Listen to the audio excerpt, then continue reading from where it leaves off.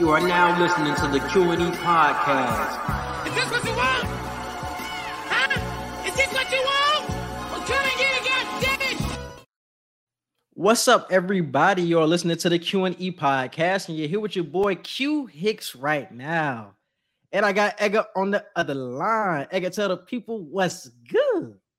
What's up, everybody? Welcome to another episode of the Q&E podcast. Let's just start off by saying happy holidays. You know, we're getting into the first big holiday towards the end of the year, Thanksgiving. Everybody got their food preparing, got the ancestors pouring through everybody aunties right now with the mac and cheese, the turkey, the dressing, everything. So let's get our low vibration on this week.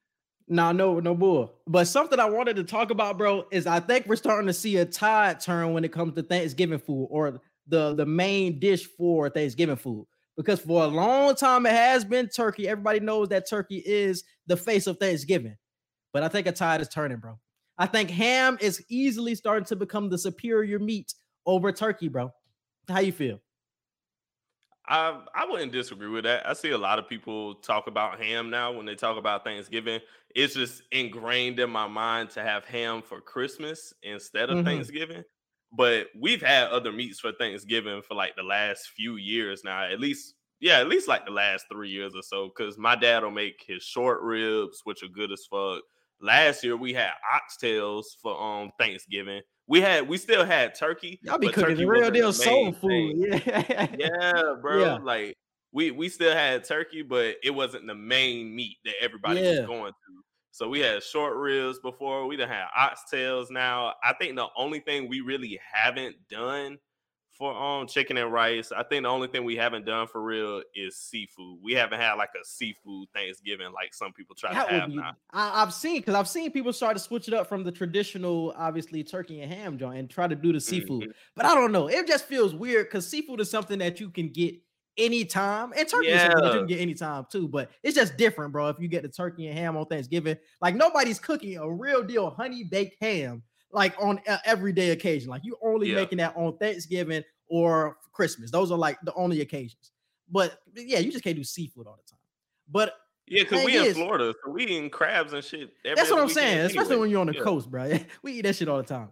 But I really hate turkey, bro. I've been hating turkey for a long time, and I've just been waiting for y'all to catch up to me with the ham shit. Because honestly, I've been saying it for a long time. When it comes down to turkey, it just feels like turkey is just way too dry on too many occasions, bro. I feel like it's either hit or miss. When it comes to fried turkey, I feel like you have a better chance. But if you just baking your turkey, I feel like it's just too dry. I'm going to get a better and more consistent option when it comes to ham. And it's going to be tasty as fuck. With the taste, it's kind of up and down with the turkey too, bro. So that's why the ham has always been the more superior. It depends, like you said. Like if you do fried turkey, yeah, you got a better chance of the flavor being there. But you could do turkey wings, like in a gravy and stuff like that. Like I think you just don't like the traditional big. I hate the traditional. I hate the traditional. I hate the traditional. But here's a trick to having it taste a little better. Because I think we did this one time. I think my brother suggested this to my mom, and we did it one time. We baked the turkey upside down, and I think like all the juices go to the top, the part that everybody usually eats. Yeah. So when you bake it upside down, I don't remember how the hell she did it, but when it bakes upside down, all the juices seep to the top and all of the parts of the turkey that we usually eat. Because by the time you get to the bottom of the turkey, nobody even wants turkey no damn more. Yeah. But those end up being like the juiciest parts because they've been sitting in all the juice and flavors the whole time. So if y'all ever try to bake a turkey upside down, that could be the key to you liking the traditional turkey. But obviously, I say go with fried turkey, turkey wings with gravy and all that. Yeah. Try that if you're going to eat turkey for Thanksgiving, if you're tired of the traditional way. For sure. I'm just glad that the rest of the world is catching up and maturing. They're maturing, I would say. But let's move on to the NFL Week 11 recap before we dive into it. For all of your sports and betting needs, definitely go to bovadasportsbook.com. The first thing we are talking about this week is the Cowboys destroying the Vikings, bro. It is crazy because we just had all those good things to say about the Vikings, even though we still question Kirk Cousins. I said NFC Championship game was the ceiling, and then just to get mollywopped by the Cowboys is what's throwing me off. Because you could have lost to the Cowboys, and I could have been cool. I would have been like, okay, that's just the L. The Cowboys got a solid team, cool. But to get mollywopped the way they did, 40-3 is where I gotta take a cause to pause, bro. Is this team for real? We gotta ask again, bro, because all of that goodwill was lost with this game, bro. I'm sorry, but it was. I'm not giving up on them. You'll probably give up on the Vikings. I'm not giving up on them.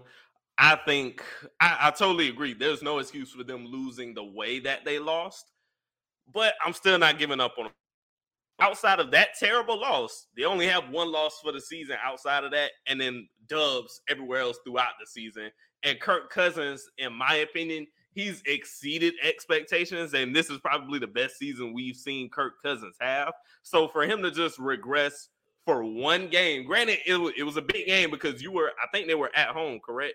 They were at home and got mopped like this, yes. They were at home. So I could totally understand criticizing. I could totally understand going at Kirk Cousins' head right now. The Vikings team as a whole, because defense, they got to answer for unanswered 40 points. But I'm not ready to give up on the Vikings. I still think they can clearly win their division. I still think they can win multiple playoff games if they're playing correctly. I doubt they'll play this terrible again. So that's why I'm not ready to give up on them yet. We just did see for a moment a flash of what we usually see with them. And it's crazy because I feel like last week basically just got flipped on its head when it comes to these two teams, because last week we were talking about the Cowboys. Is Dak for real? Is Dak legit? Is this defense a Super Bowl defense? And then we see Michael Parsons have the game of his life. Dak looked solid. The running game was back on track. Tony Pollard looked good. So everything was just rolling with this team when we just had complaints about them last week. So I don't know, bro. Are these teams just inconsistent? One just came to play. One was just resting on their laurels of having that big win against the Bills. I don't know, bro, because I've already had problems with believing in the Vikings and losing this way, bro. I have to take a step back, bro. I can't be on the NFC Championship. I don't blame you. That's what I have to take a step step back, bro. I have to take a step back because we've seen on two occasions you've played the top two teams, two of the top three teams in the NFC with the Eagles and the Cowboys, and you got mopped both times because you got mopped by the Eagles in week 2, and you got mopped by the Cowboys right now. So against the top teams of your conference, you're getting mopped. So are you even going to make it to the NFC Championship game if you're getting destroyed by these teams? I mean, San Francisco, the way that San Francisco playing, you're going to get mopped by San Francisco. So against all of the top teams in the NFC, I'm not confident that they're going to get past these teams in the playoffs. If they're in the wild card, maybe they'll be the 6th seed, but actually getting far and deep into like the conference playoffs, I can't see it, bro. Against two of the top three teams, you got mopped.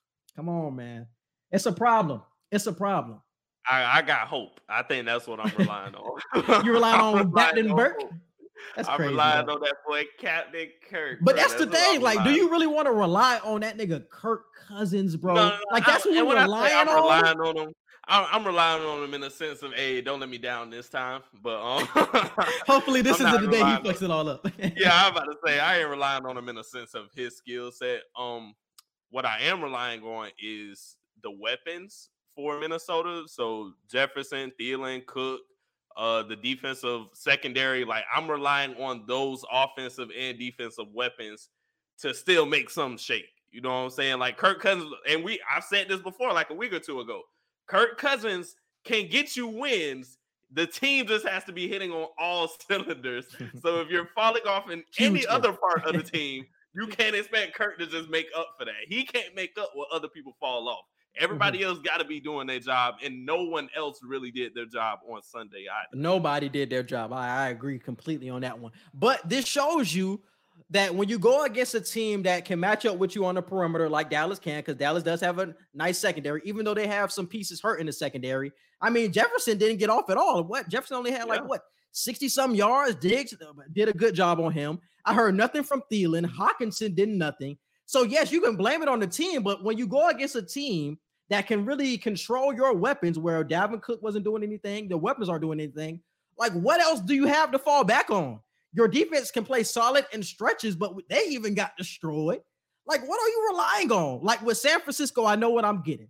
I know their weapons are going to show up every time. And even if Jimmy G is struggling, I can hand the ball to one of the best running backs in the league in Christian McCaffrey. And that defense is top tier. And we've seen it once again when they played against the Cardinals, even though it was a backup quarterback. But we've been seeing it for weeks on end. Like 3 straight weeks, the 49ers have been looking good.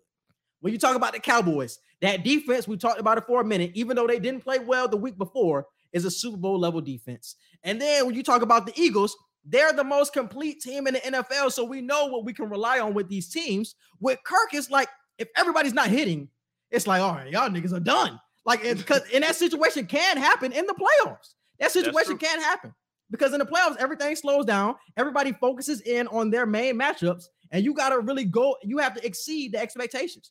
You have to overcome. And is Kirk the quarterback to do that? I think not. And that's why compared against the other quarterbacks that we're talking about, against the Dak Prescott's, against Jalen Hurts, even Jimmy G to a certain extent, and that's a coin flip, honestly, on who can have the better day sometimes between those two. But I understand your point.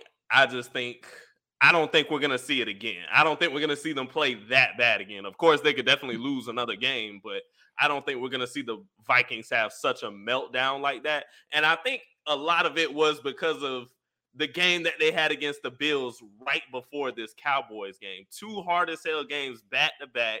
One was on the road, and then you're coming back to the crib. So you got the home field advantage in this game, but you're facing one of the top defenses in the league with the defensive player of the year. You know what I'm saying? So I give them some type of bail, because the fact that they won that Bills game, I don't want to say off of luck, but just off of sure drive and just pure will. That's really how they won that game. I think we're just more so shocked of how they lost to the Cowboys, not necessarily. That's what I'm saying. I'm not mad that they lost. They could have lost, and I still could have said NFC champ. It was the way they lost. So yeah, you can maybe shoot them that bell, but I'm not. So I'm just gonna move on. I already had doubt in them. But moving on to the next game on the docket, we got Chargers versus Chiefs, and this segment is purely for the Chiefs, man. I think I've seen enough, bro. I've seen enough. And the Chiefs are the best team in football, man. I've been hinting at it for the past couple of weeks, but just overcoming the Chargers that we see in Sunday Night Football was a hell of a W, hell of a win, and it comes down to number 15, bro. Just having him on his team, and this is what we talk about, just going back to Kirk Cousins. What I can rely on 15. No matter what everybody else is doing, I know who's going to show up and who's going to overcome the obstacles that is in his way. And it is number 15. We've seen it on Sunday Night Football, overcoming that and coming back on the Chargers. And we've seen it for years now, 3 years now, with him and his playoff track record. Him just being on the team gives me confidence that I think they're going back, bro. I know I've been saying that this is going to be the most wide open season, bro, but it's starting to become very clear to me that this is the best team in football right now. They are. I can't. Yeah. Because regardless of what the records say, we still got to have the eye test. I think the eye test is definitely important. Kansas City, I would not argue, because we've been calling the Eagles the most complete team, but at this point, I think they're the most complete, but I think the Chiefs are the best team. Yeah. Like if they were to play right now, I think the Chiefs would win. I think the Chiefs would win if they were to play right now. That's true, because it'll be a shootout. It'll honestly be a shootout. And when it's a shootout with Patrick Mahomes, 9 times out of 10, you're not winning. Because I was going to say, defensively, I do trust the Eagles more, which goes to the point of saying, they are the most complete team, especially when we talk about their secondary compared to the Chiefs. But, yeah, I can't really argue that. We still got the Ravens out there. We still got the Bills in the AFC. But you got to think about it, bro. I'm not willing to give up on them possibly being upset. We can say they're the best team in the league, but I think they can still get upset.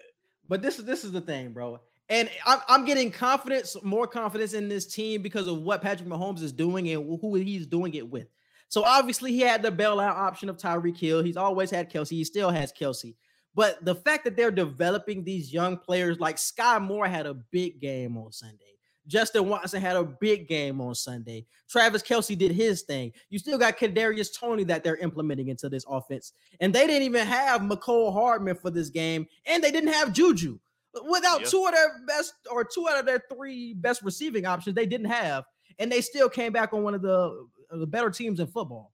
I like the Chiefs. I like what they're developing. I think their defense is still solid. I think they get better throughout the season. I think every year the Chiefs defense just improves throughout the season. And I think this year is nothing different.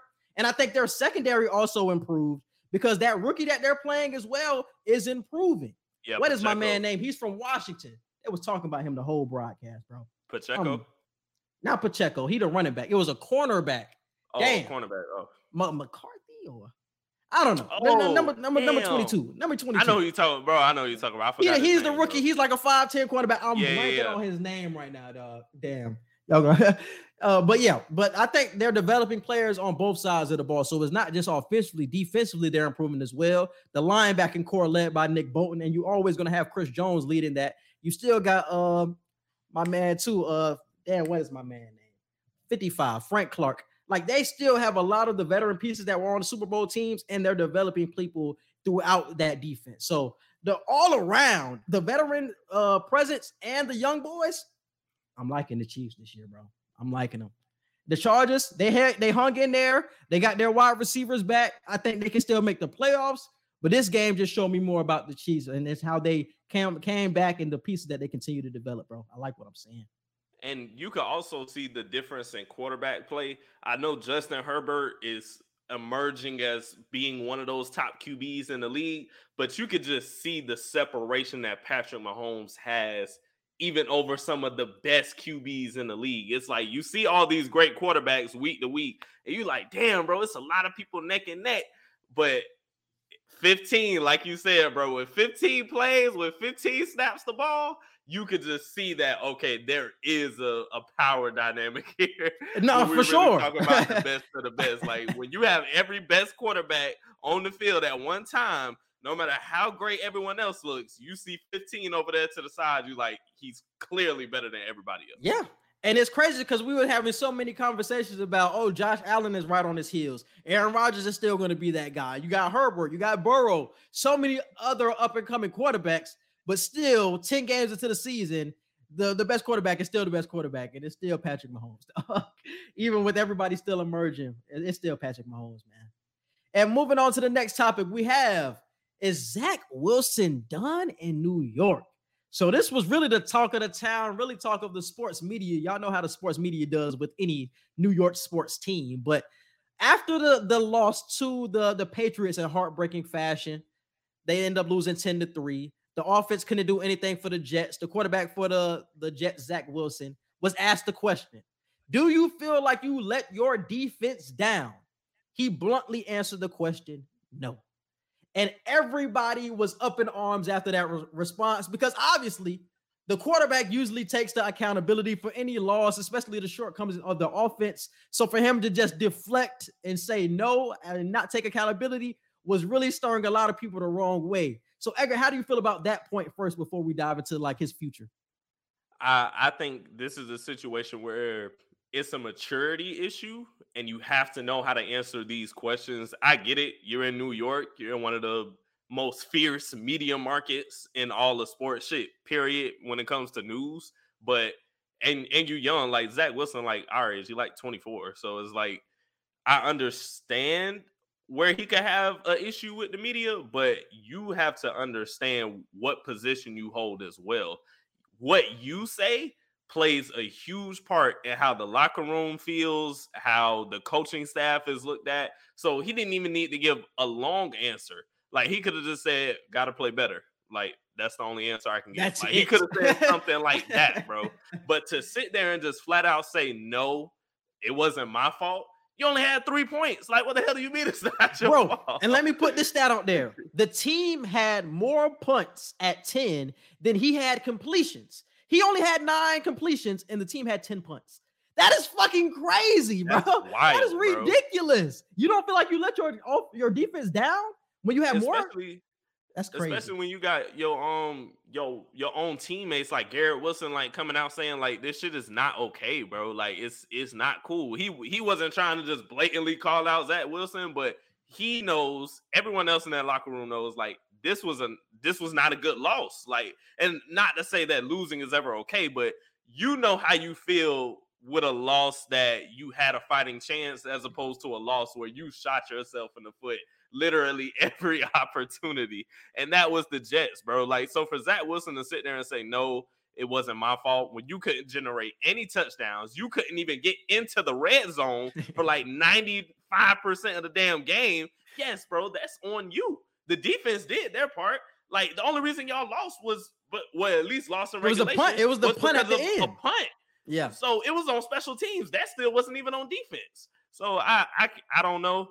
I don't know what the future of Zach Wilson is. I don't know if I doubt he'll start anywhere else at this point. I can see him being a backup on another team, but I don't know what is going to happen with him with the Jets right now. You're getting benched for Mike White, bro.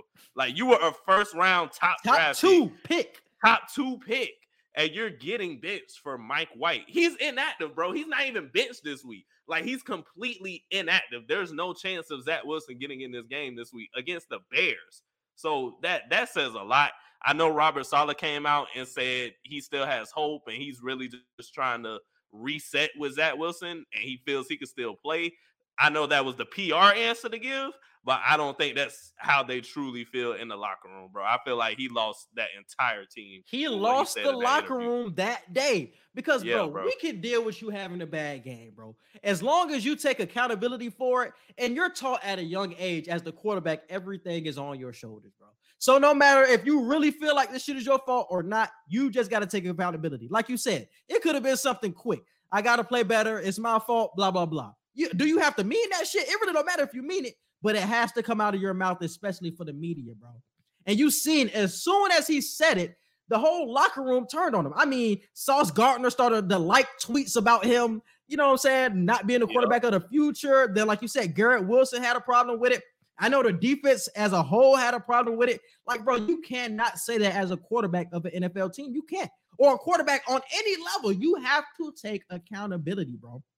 You can't be a young man and have maturity issues in that type of moment, bro. Everything is on you. So obviously that's a problem. And I think that is why he got benched. It's not because of him not having the skill set or whatever. It's he's 5-2.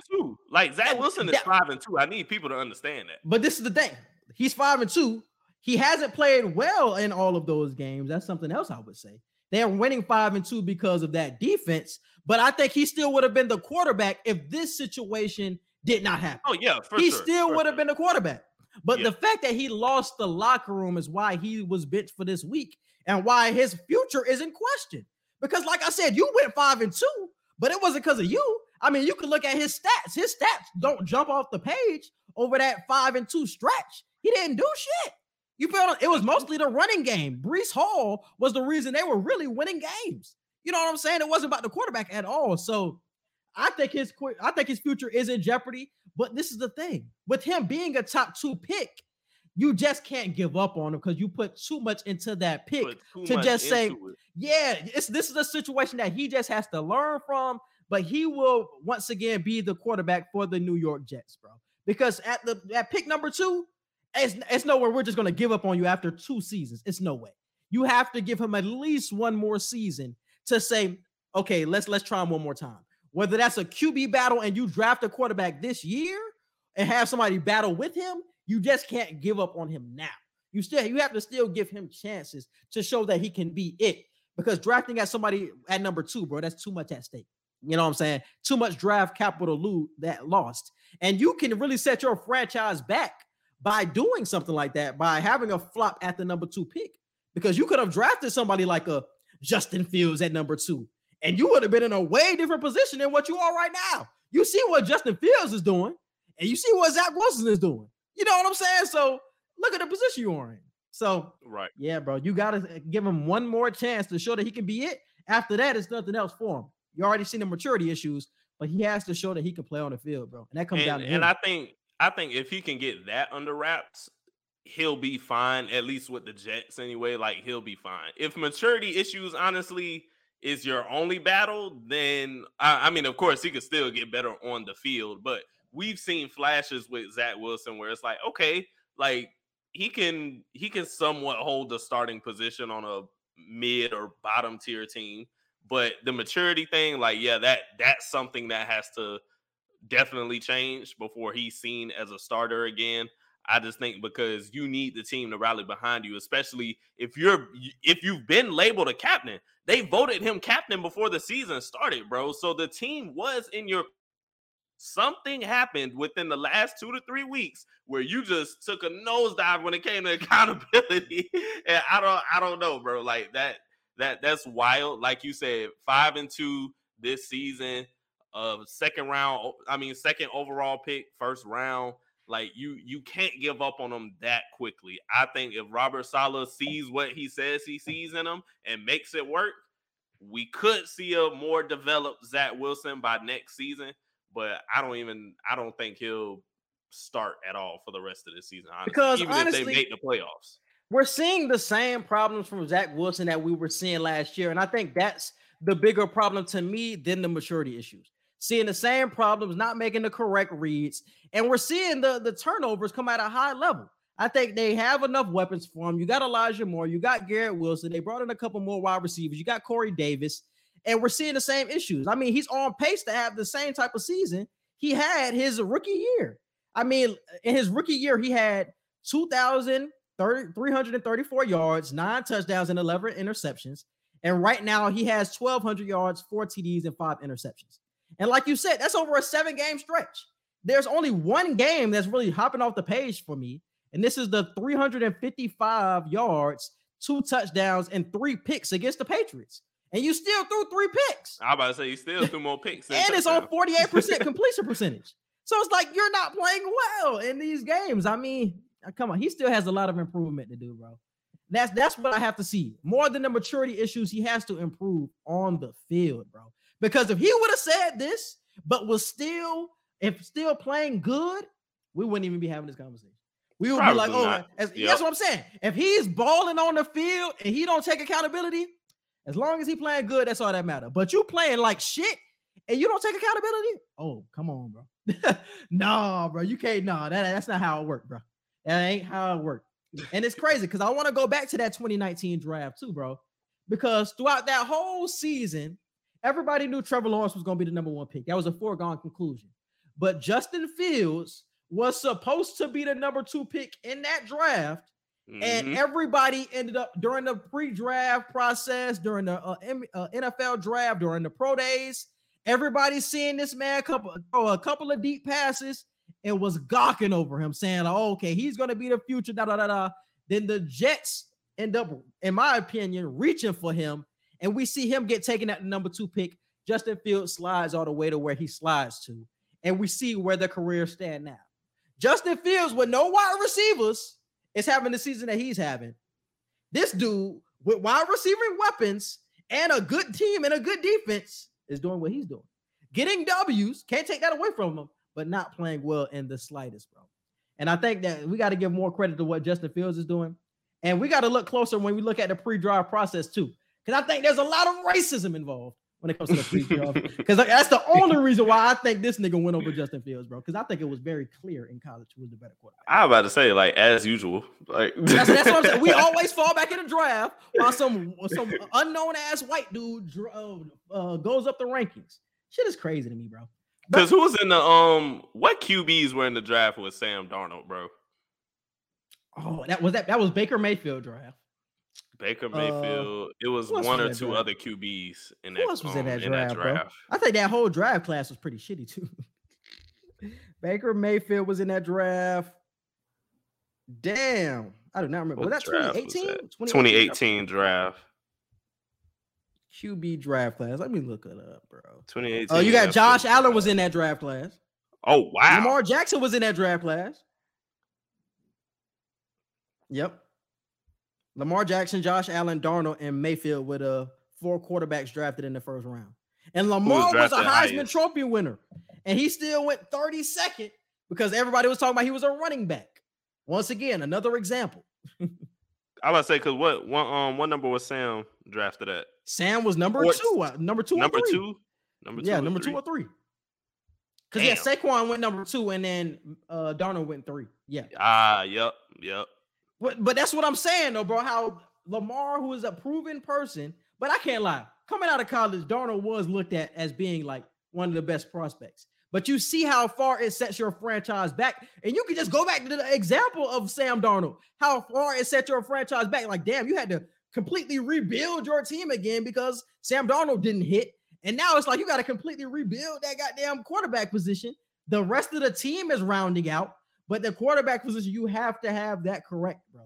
You cannot move forward in the playoffs without having that position intact, bro.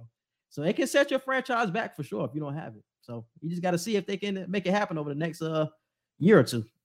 Moving on to the NFL Week 11 preview. What we got for games of the week for this week?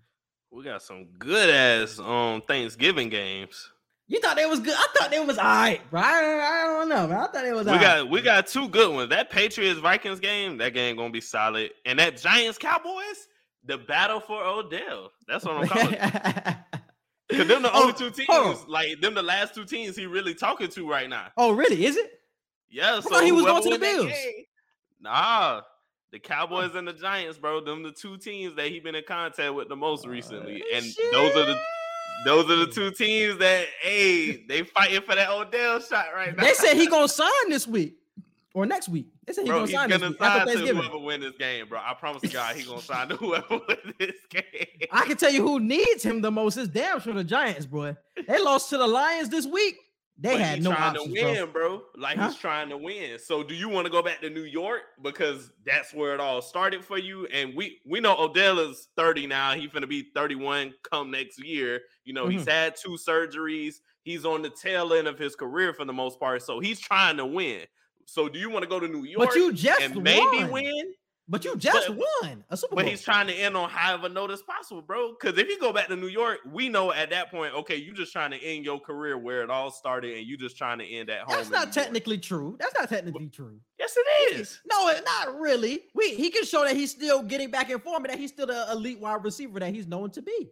Yeah, but are you winning? Are you getting to the Super Bowl? What are your Super Bowl chances with New York, and what are your Super Bowl chances with Dallas? They're definitely higher with Dallas. Yeah, for sure, they're higher with Dallas, but I think more comes with New York, bro. Like you said, the sentimental value of being back, and I think he has a bigger opportunity to put on a show that Odell Beckham Jr. is. But he's gonna be looked at as the number 1 receiver as soon as if he signs to New York. I mean, CD is still in. What's the name though, bro? CD is still there. Where in Dallas? I'm talking about New York. Oh yeah, he's clearly the number 1. Yeah. But I don't want a 30-year-old post-2 surgery Odell. With their wide receivers, you have to be the number 1 because who else are you guarding? Wan'Dale Robinson just got hurt. I mean, this team is terrible. No, bro, because Odell is going to be looked at as the savior, and that's just going to mean more snap attempts, and he's going to have to be the number 1. If Odell goes down and he signs to New York, then the Giants are just right back where they started. But if Odell goes to the Cowboys, you're going to be like the second or third option receiver, which means you're going to get second or third corners on you because they're going to put the primary corners on CD because he's going to be the number 1. We know Odell going to cook these second and third string corners, and he's going to be that extra weapon. And if, let's say, Odell does go down, you still are the Cowboys, and you still got everybody you had before Odell signed.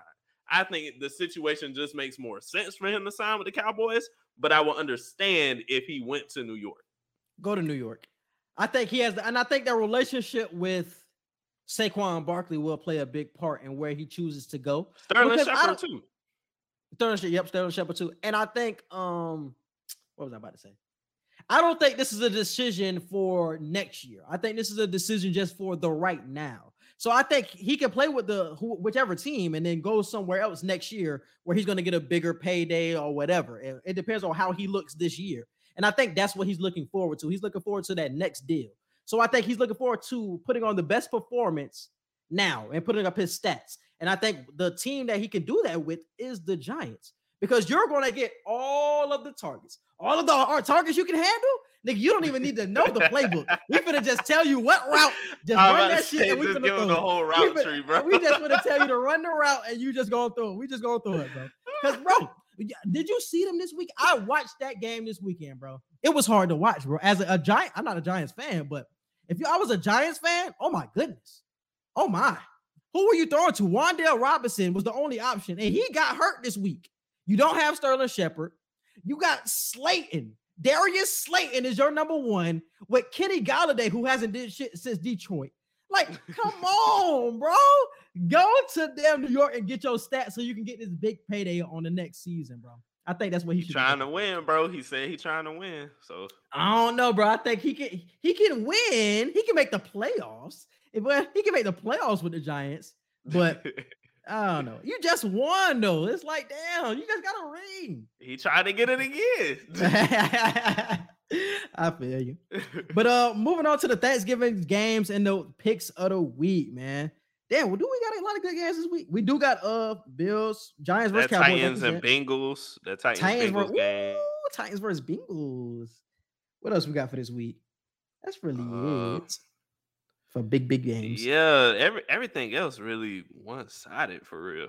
Mm-hmm. The Raiders Seahawks might be interesting. I think the Seahawks will win, but it might be an interesting game. Everybody else should win. The people who look like they should win should win. I'm looking closely at that Bears versus Jets game just because I want to see how Mike White plays. He's already started some games before and he has put on big performances in those games. I mean, he has a 450-yard game on his resume. He has good games on his resume. I want to see how he uplifts this team because, my nigga, if he comes out and lights it up, Zach Wilson's cooked. Well, Zach, I mean, I'm going to say it now. If he comes out and cooks shit, Zach Wilson might be cooked. The Bears have like the 31st ranked defense in the whole league. It ain't gonna be hard for Mike White to put 300 yards up. Like, let's just say that now. Because what would have Zach Wilson done if he was in that same position? Is he putting up those numbers? But we're talking about a vet. We're talking about a vet, like you said, who has a 450-yard game under his belt, like going against one of the worst defenses in the league. Like, that's why they set it up like this. I can already tell you how the media gonna spin this shit. They gonna say he's cooked after this game. I promise you that's what they gonna say. They gonna say Zach Wilson is cooked after this game because they gonna see how he plays. But it's like Heineke, bro. You know how Heineke is. How he plays well in stretches, but once that stretch is over, that nigga look like some shit. It's gonna be the same way for Mike. For sure. He gonna play well for like 2 games in a row. Then he gonna be like, okay, that's why you were a backup. Okay, makes sense. All right, moving on to the first game for Thanksgiving. We got Bills versus Lions. I got the Bills. Ain't gonna be close. Yeah, for sure. And I feel like the Bills, not the Bills, but the Lions always get this 12 o'clock game and they always getting thumped. Like, we have to change the 12 o'clock games. Fuck tradition. I'm tired of seeing the Lions fucking up my Thanksgiving fucking afternoon. I'm tired of these niggas, dog. But they getting them out the way early with the 12 o'clock game. But why does this have to be the game on Thanksgiving? Why do the Lions have to always play and the Lions suck every year? Because they've been made that agreement with the NFL like 50, 60 years ago. Like, they've been made that 60 years. We're going off of a 60-year agreement that they playing in this game. You can't change it up. They've had Thanksgiving for decades, bro. Like, and what's the significance between Thanksgiving and Detroit? What's the significance? I don't know. They're the team every week. They're the team that literally got it. Them, the Cowboys. I understand them and the Cowboys. Those I understand the Cowboys, but the Cowboys are solid, at least to be watched. But it's like the Lions. This year they're pretty solid. But in past years, it's like they always play, even no matter what their record is, they're going to get their Thanksgiving games. Like, come on, you could have put a good team, an actual good matchup here that everybody wants to sit down and watch. I don't know what kind of 360 deal they gave the NFL. That's what I'm saying, dog. Like, they can't change this shit. Come on, they on that BET Tyler Perry contract. This shit crazy to me, dog. But moving on, we got Giants versus the Cowboys. I'm picking the Cowboys, but I won't be surprised if the Giants pull off an upset. That's going to be one of the biggest games this year, bro. Because like I said, it's the battle for Odell. I just think the Cowboys going to win the battle. I think the Cowboys win this game in blowout fashion. Like I said earlier, Wan'Dale Robinson got hurt for the Giants, and they have no receiving options. He was the only one getting off on Sunday, and even he got hurt. So it's like they're cursed. All of their best wide receivers are getting hurt. Sterling Shepard gone. So who does Daniel Jones want Odell to come in and save the day? That's what I'm saying. Get your stats. Get your stats now. Get your stats. At least you can get your stats. I can't do nothing. I can just knock on wood for your health. I can just knock on wood for your health.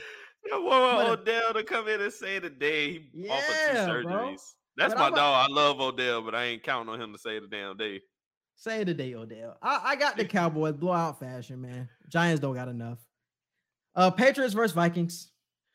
I got the Vikings. They at the crib again this time. I doubt they get beat 2 times in a row, especially after getting their ass whooped as bad as they did last week. This is a tough one for me. Bill fighting to make the playoffs. Bill Belichick fighting to make the playoffs right now. Bill Belichick is in third, is he not? I think he's in third. They in third, but I think all of their teams can make the playoffs, bro. I think it's still a possibility that they all make the playoffs in the AFC East. Fuck, that's tough, dog. Vikings bounce back, but the Patriots usually take away your best weapon, though. That means Justin Jefferson might not have that big of a game as we think. I'm gonna ride with the Patriots, man. I'm rocking with Patriots for that game. Bears versus Jets. I'm gonna go with the Jets. Going with the Jets. I believe in that defense. Bengals versus Titans.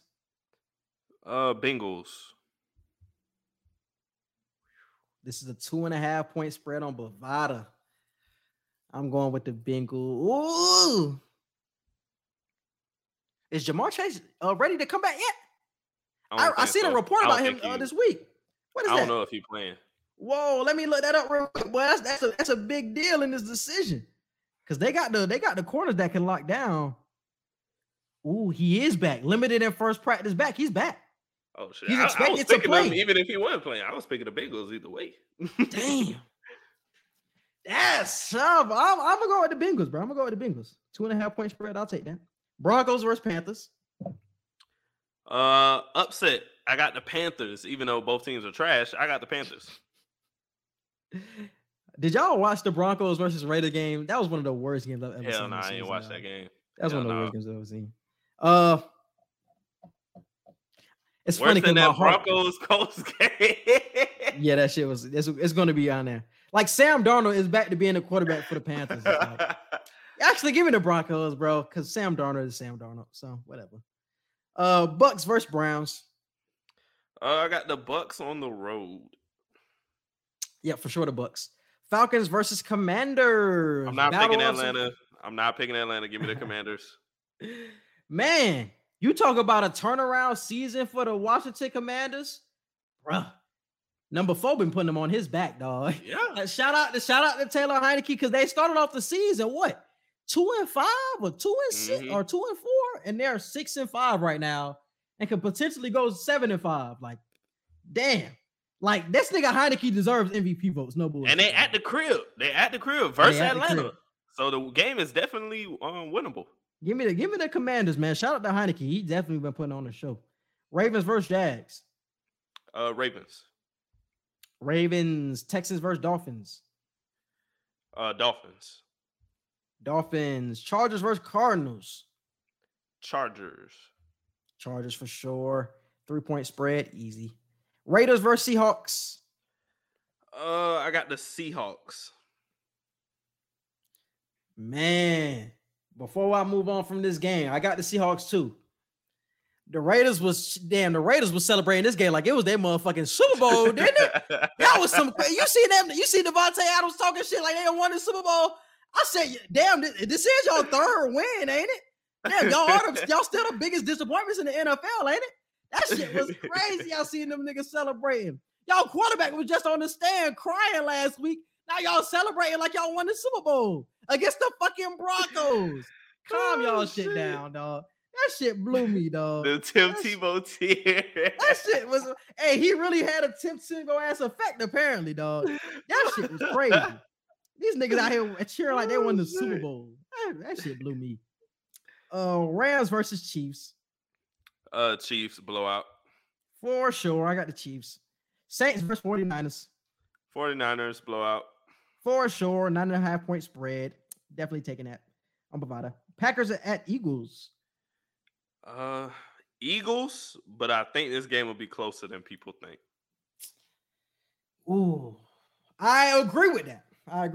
It's a 6.5 point spread on Bovada too. I would actually take. Yeah, I think it's going to be a Eagles low-scoring game. Yeah. It's going to be a low-scoring game. I would actually take the Eagles plus or the Packers plus 65. But I would pick the Eagles, though. Definitely pick the Eagles.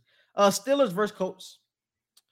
I got the Colts. Shout out to Jeff Saturday. That man actually getting some dubs under his belt as a head coach. Definitely Which salute. is wild.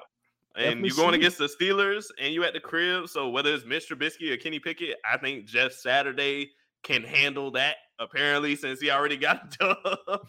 So I think he can handle it. And he could have beat the Eagles last week. It was a dogfight to Yeah. the end in that game last week. The Eagles slid by. So yeah, For Jeff sure. Saturday, I think he's been looking pretty solid. Yeah, I'm going with the Colts for that one. All right, and those are all of our picks for the week 12. Moving on to college football week 12 matchup. We have number 7 USC beats UCLA in a nail-biting game. That game was exciting to the end. And then Sure. Michigan and Ohio State survived this week. I don't know if both of these teams were looking ahead to the matchup that we got this week, to their matchup. But man, Ohio State was in a dog fight with Maryland, and Michigan was in a dog fight with Illinois. And both of them was on TCU was in a dog fight too. TCU was in TCU, you're right. TCU was in a dog fight too. So it's like all of these teams are looking ahead because everybody's looking forward to the next matchup with Michigan and Ohio State playing this week. TCU has their eyes on the college football playoff. Y'all better take this shit one game at a time before y'all niggas get your ass knocked out. For real. But yes, so what is your biggest takeaway from this week? TCU, although their game was close as hell with Baylor, they had the most impressive win to me because of that last second field goal that they had. I didn't know what the hell they were doing. I was like, bro, like, why would you do that? And it's like the clock is counting down. You have no timeouts. It's fourth down. That shit got the 7 seconds. The field goal unit ran out there, kicked the ball, had the entire stadium silent, bro. So shout out to TCU for clearly practicing that play all week, preparing for this moment. Cause I tweeted that, bro. I was like, bro, there's no way this play was executed that perfectly, and they did it on the fly. They had to have practiced that. No, so they practiced shout out that. to TCU. Because they talked about TCU for that. They talked about that on the broadcast too, about how teams practice that. They don't practice it that often, but for 10 minutes throughout like a certain practice session, they practice like that certain scenario about we don't have any timeouts. We need the special teams to be waiting on the sideline and run out when the offense runs out. Like that shit was executed perfectly with just enough time. And I think he missed either a PA attempt or a field goal earlier that game, I think. So the pressure was on, bro. Like TCU's season was literally hanging on that field goal. Yeah, they was cooked. If they don't win that game, they're not in the college football playoff. Somebody else moves up. So yeah. So TCU. Shout out to TCU. Caleb Williams, bro. I know a lot of people still got CJ Stroud as the Heisman favorite. I had Hendon Hooker when he beat Alabama, but he's just been letting me down ever since then. But and Caleb Williams, prayers to him too, because he just got hurt too. Oh yeah, for sure. Prayers up for Hendon Hooker. He out for the rest of the season. I think it was an ACL injury. Yeah, so prayers go out to him. But Caleb Williams, bro, talk about consistent. Talk about living up in the moment. Not letting the pressure get to him, bro. Like he has a poise to him in big moments in big games where he doesn't let shit affect him, bro. Because he easily could have let that lead UCLA was getting play with his head, and they could have lost that game. But he stuck through it. He found a way to will his team and make plays when they counted. So Caleb Williams, he definitely put on a Heisman performance with that. They still have a chance for the college football playoff. I was telling you that. If shit falls their way. Yeah. So, I mean, certain people still got to lose, and the committee still got to make sure they don't bullshit them out of it. But they're making their case. So, shout out to USC too. Because, like I said, whoever wins that Ohio State-Michigan game, whoever loses is out. And if LSU loses, they're out. So that means they move up to number 4 because one of those Big Ten teams getting out, and the LSU it moves from number 5. So that's their scenario to get in. So there's still a chance because I think they're number 6 currently. It would be Georgia, Ohio State, or Michigan, one of those two, TCU and USC at that point. Yep. And going back to that, bro, I know you heard Colin Cowherd talk about Caleb Williams this week, bro. You know what he said about him? Yeah. You heard what he said about Patrick Mahomes? Oh, the comparison? Yeah, I was like, I don't know about that now. I was like, I heard that and I was like, interesting. I don't think he's Patrick Mahomes, but he's Patrick. I ain't see that yet. He's Patrick Mahomes. Like he can make every throw, and has that same type of ability and poise that you look for in an NFL quarterback. I think he's far and away the number one pick for next year. I think it's going to be either him or Quinn Ewers. I think Ewers still is going to be in that conversation too. But right now, it's Caleb Williams. The only knock you have on him is size. That's it. He can make every throw in the book, bro. He can run outside of the pocket, make plays in the pocket, outside of the pocket. He can run. He got solid speed. What doesn't he have? He can make correct reads. He's in a pro-style offense. He's in a spread offense, but he goes through his progressions. What doesn't he have? So everything that you look for, I think he has. He has the NFL leadership qualities too. I like what I'm seeing out of Caleb Williams, bro. I like what I'm seeing. Would I have him for Heisman, though? I would say so, bro. They playoff seeding is resting on. I wouldn't have Stroud in there. Stroud would not be my Heisman. Why? He in the conversation now. Whether he your favorite or not, that's different. They've been in too many nail-biting ass games for him to be my Heisman, bro. And I think they've been getting saved by their defense and their running game more than their quarterback, honestly. I think their running game has been the biggest story. Damn. Caleb Williams, high-key will win. Because I haven't thought about this in so long because in my mind, the award was already given to Hendon Hooker in my mind. But yeah, for me too. Like it was if already he didn't fall him. off the way he fell off, like those couple of weeks after the Alabama game, it would have been Hendon Hooker's at that point. Especially if they be in playoff conversation still right now, it would have to be Hendon Hooker. I think it depends on how the Heisman moment is going to happen this week and next week. If CJ Stroud pulls out this game against Michigan, he's going to have a Heisman moment. You have to have a Heisman moment in this type of a game. It has to happen. And Caleb Williams is going to play in the Pac-12 championship game. He has to make something shake. You already beat your crosstown rival, but if he shows his ass and has a Heisman moment in the Pac-12 championship, well, he can do it this week too, because they play Notre Dame at the crib. Ooh, and Notre Dame, that's right. Notre Dame is crept back up, bro. They 13th in the nation right now, bro. So we gonna find out after this week who gonna win the Heisman for real, bro. Yeah. After this week, we're gonna know. It don't matter who win or lose, who has the bigger Heisman moment will be shown this game. It's either gonna be Caleb Williams or CJ Stroud. We're gonna see this week. I would just go with Williams because I think Williams has more on his shoulders, but that's just me. But I think it's definitely exciting. So definitely shout out to them. And I think that running back from Michigan should still be in the conversation. Oh yeah, Brian he should still be in there for sure. He should still be in there. I think he's had a hell of a season, not being talked about as much. Everybody else after that kind of like, I know Bo Nix was in that conversation, but they lost, so he kind of got dropped off. After that, it's kind of like, but yeah. And moving on to the college football playoff rankings for this week, we have basically everybody moved up one. I was about to say everybody moved up just like one spot. So. Everybody moved up one, so that's a thing. But like I said, it just everything becomes more clear now with this big game coming up between Ohio State and Michigan. You got TCU basically in who does TCU play this week? TCU plays Iowa State. Okay. Are they ranked? I don't think they're ranked. No, they're not ranked. Okay, yeah. I would say TCU wins this week. So yeah, everything just becomes more clear because LSU still has to play Georgia. Michigan and Ohio State play this week. So USC still has a path. But you know what, bro? This is what I wanted to talk about because I was looking at the bottom line on Bleacher Report today. Or was it yesterday? It was on ESPN, actually, my fault. Bottom line on ESPN. And they were going through like the percentages that each team has to make the college football playoff. I think LSU was at like 9%. I think USC was at 15%. Number 7, Alabama had a higher chance to make it than LSU and USC.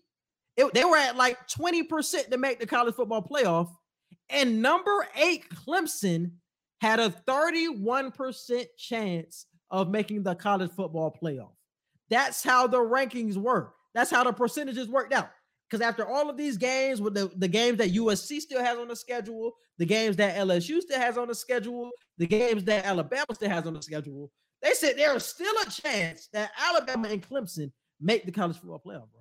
And that shit is just blowing my mind. Man, they doing that off a name, bro. They don't want them to miss the playoffs that bad. Like they're trying, bro. The committee is doing all types of trigonometry and algebra to find a way for Alabama to make it, bro.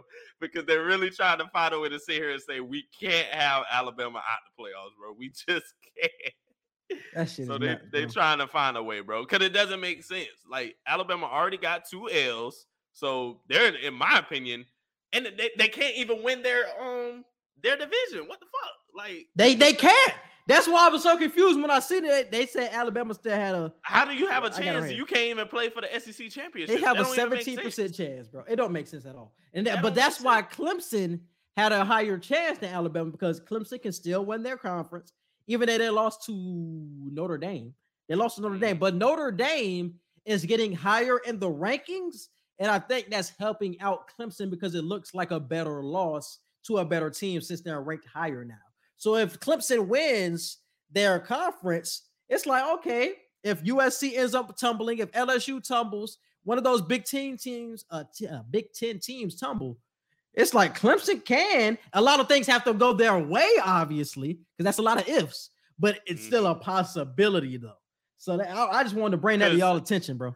Honestly, for Clemson to make it, TCU got to lose. Of course, out of Ohio State and Michigan, one of them got to lose. USC got to lose. Like there has everybody to be in front of them has teams. to lose. Yeah, literally everybody has to lose. So yeah. Everybody has to lose. So they still have a chance, apparently, bro, which is just crazy to me. But those were the only big changes for week 12. Everything else is still the same. Tennessee dropped to number 10 after the loss to South Carolina in blowout fashion. That shit kind of surprised me too. Wild. That shit was crazy. That. I didn't see that coming at all. That game. That was crazy. Because it wasn't like Hendon Hooker was hurt at the beginning of that game. Like it was already a blowout by the time he got hurt. So that shit was kind of crazy. And everything else is kind of like talk about a team that just spiraled down out of nowhere, bro. Like they had so much leverage, and then they just wet the bed for the rest of the season. I don't know what happened. Because they were number 5 last week, bro. They were number 5. Yes. Like things could have still fell their way for them to get into the college football playoff, and then you wet the bed against South Carolina of all teams. That's crazy, bro. That's not even your rival. Like who the fuck is South Carolina? Like, that shit is crazy. But moving on to the college football week 13 preview. Obviously, we got the big game this week being Michigan versus Ohio State. And we got to talk about it, bro. Because CJ Stroud and JJ McCarthy, Brian Corum, this is the game. They've had some up and down. They had a good season, but they've had moments where they've been real up and down on both teams, honestly. So who do you think wins this matchup? I like Michigan, bro. I've been on Michigan more so than Ohio State this whole season, bro. I just think Michigan's team looks way more complete. I think JJ McCarthy and these boys, they run a much better system. I trust Harbaugh. I think Michigan can get this dub. And they on the road. They're at Ohio State. So I think they can go into Buckeye Stadium and get this win, bro. And that's going to be major for them when it comes to if they can win the college football playoff in total.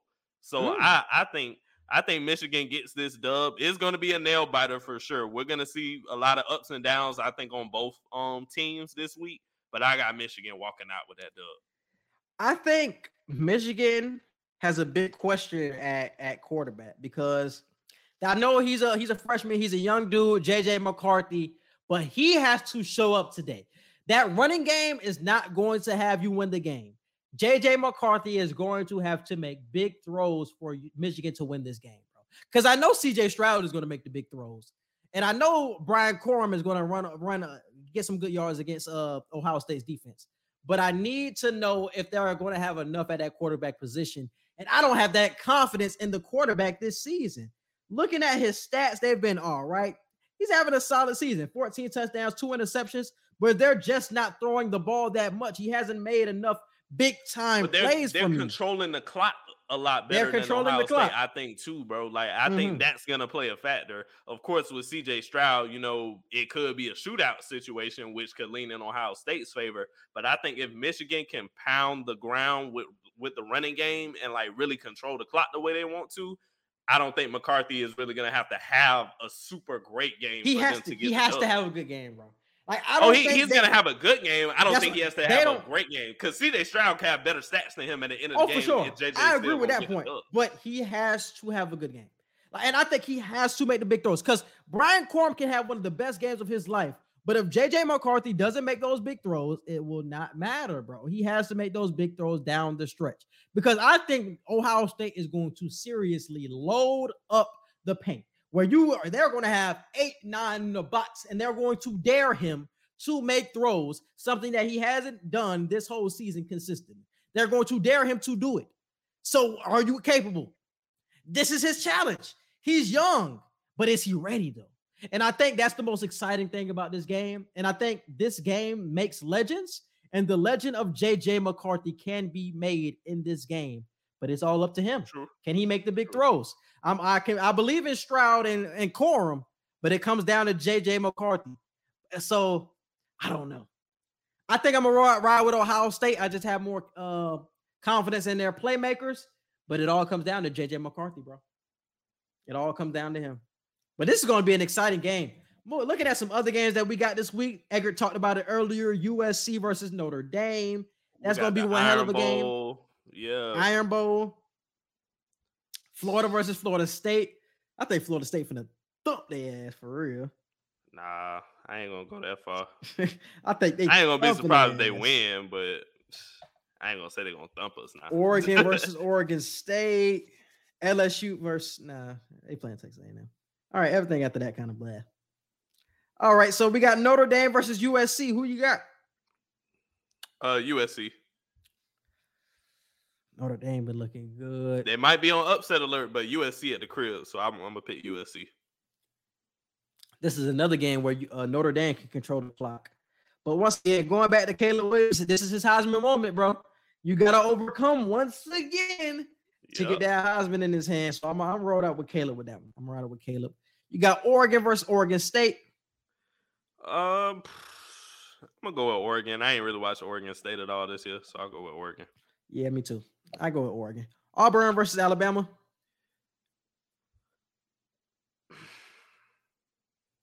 Are you thinking? Yeah.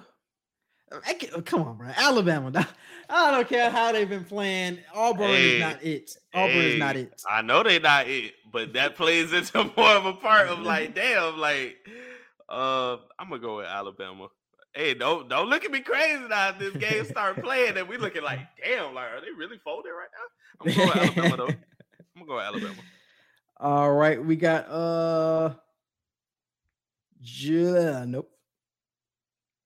Nope. Tulane versus Cincinnati is a ranked matchup. Whoa, for real? Yep. Wow, did not know they both was ranked. Damn. I ain't watched neither of these teams. I'll go with Tulane though. I ain't even know Tulane was ranked, y'all. I'm not even gonna lie to you. Yeah, Tulane they played somebody earlier this year. They played UCF earlier this year, and both of them was ranked earlier in the year. So yeah, I knew they were ranked. I'm gonna go with Tulane. I like Tulane. Yeah, UCF 25. They don't win 25. And then we got Ole Miss versus Mississippi State. Ole Miss.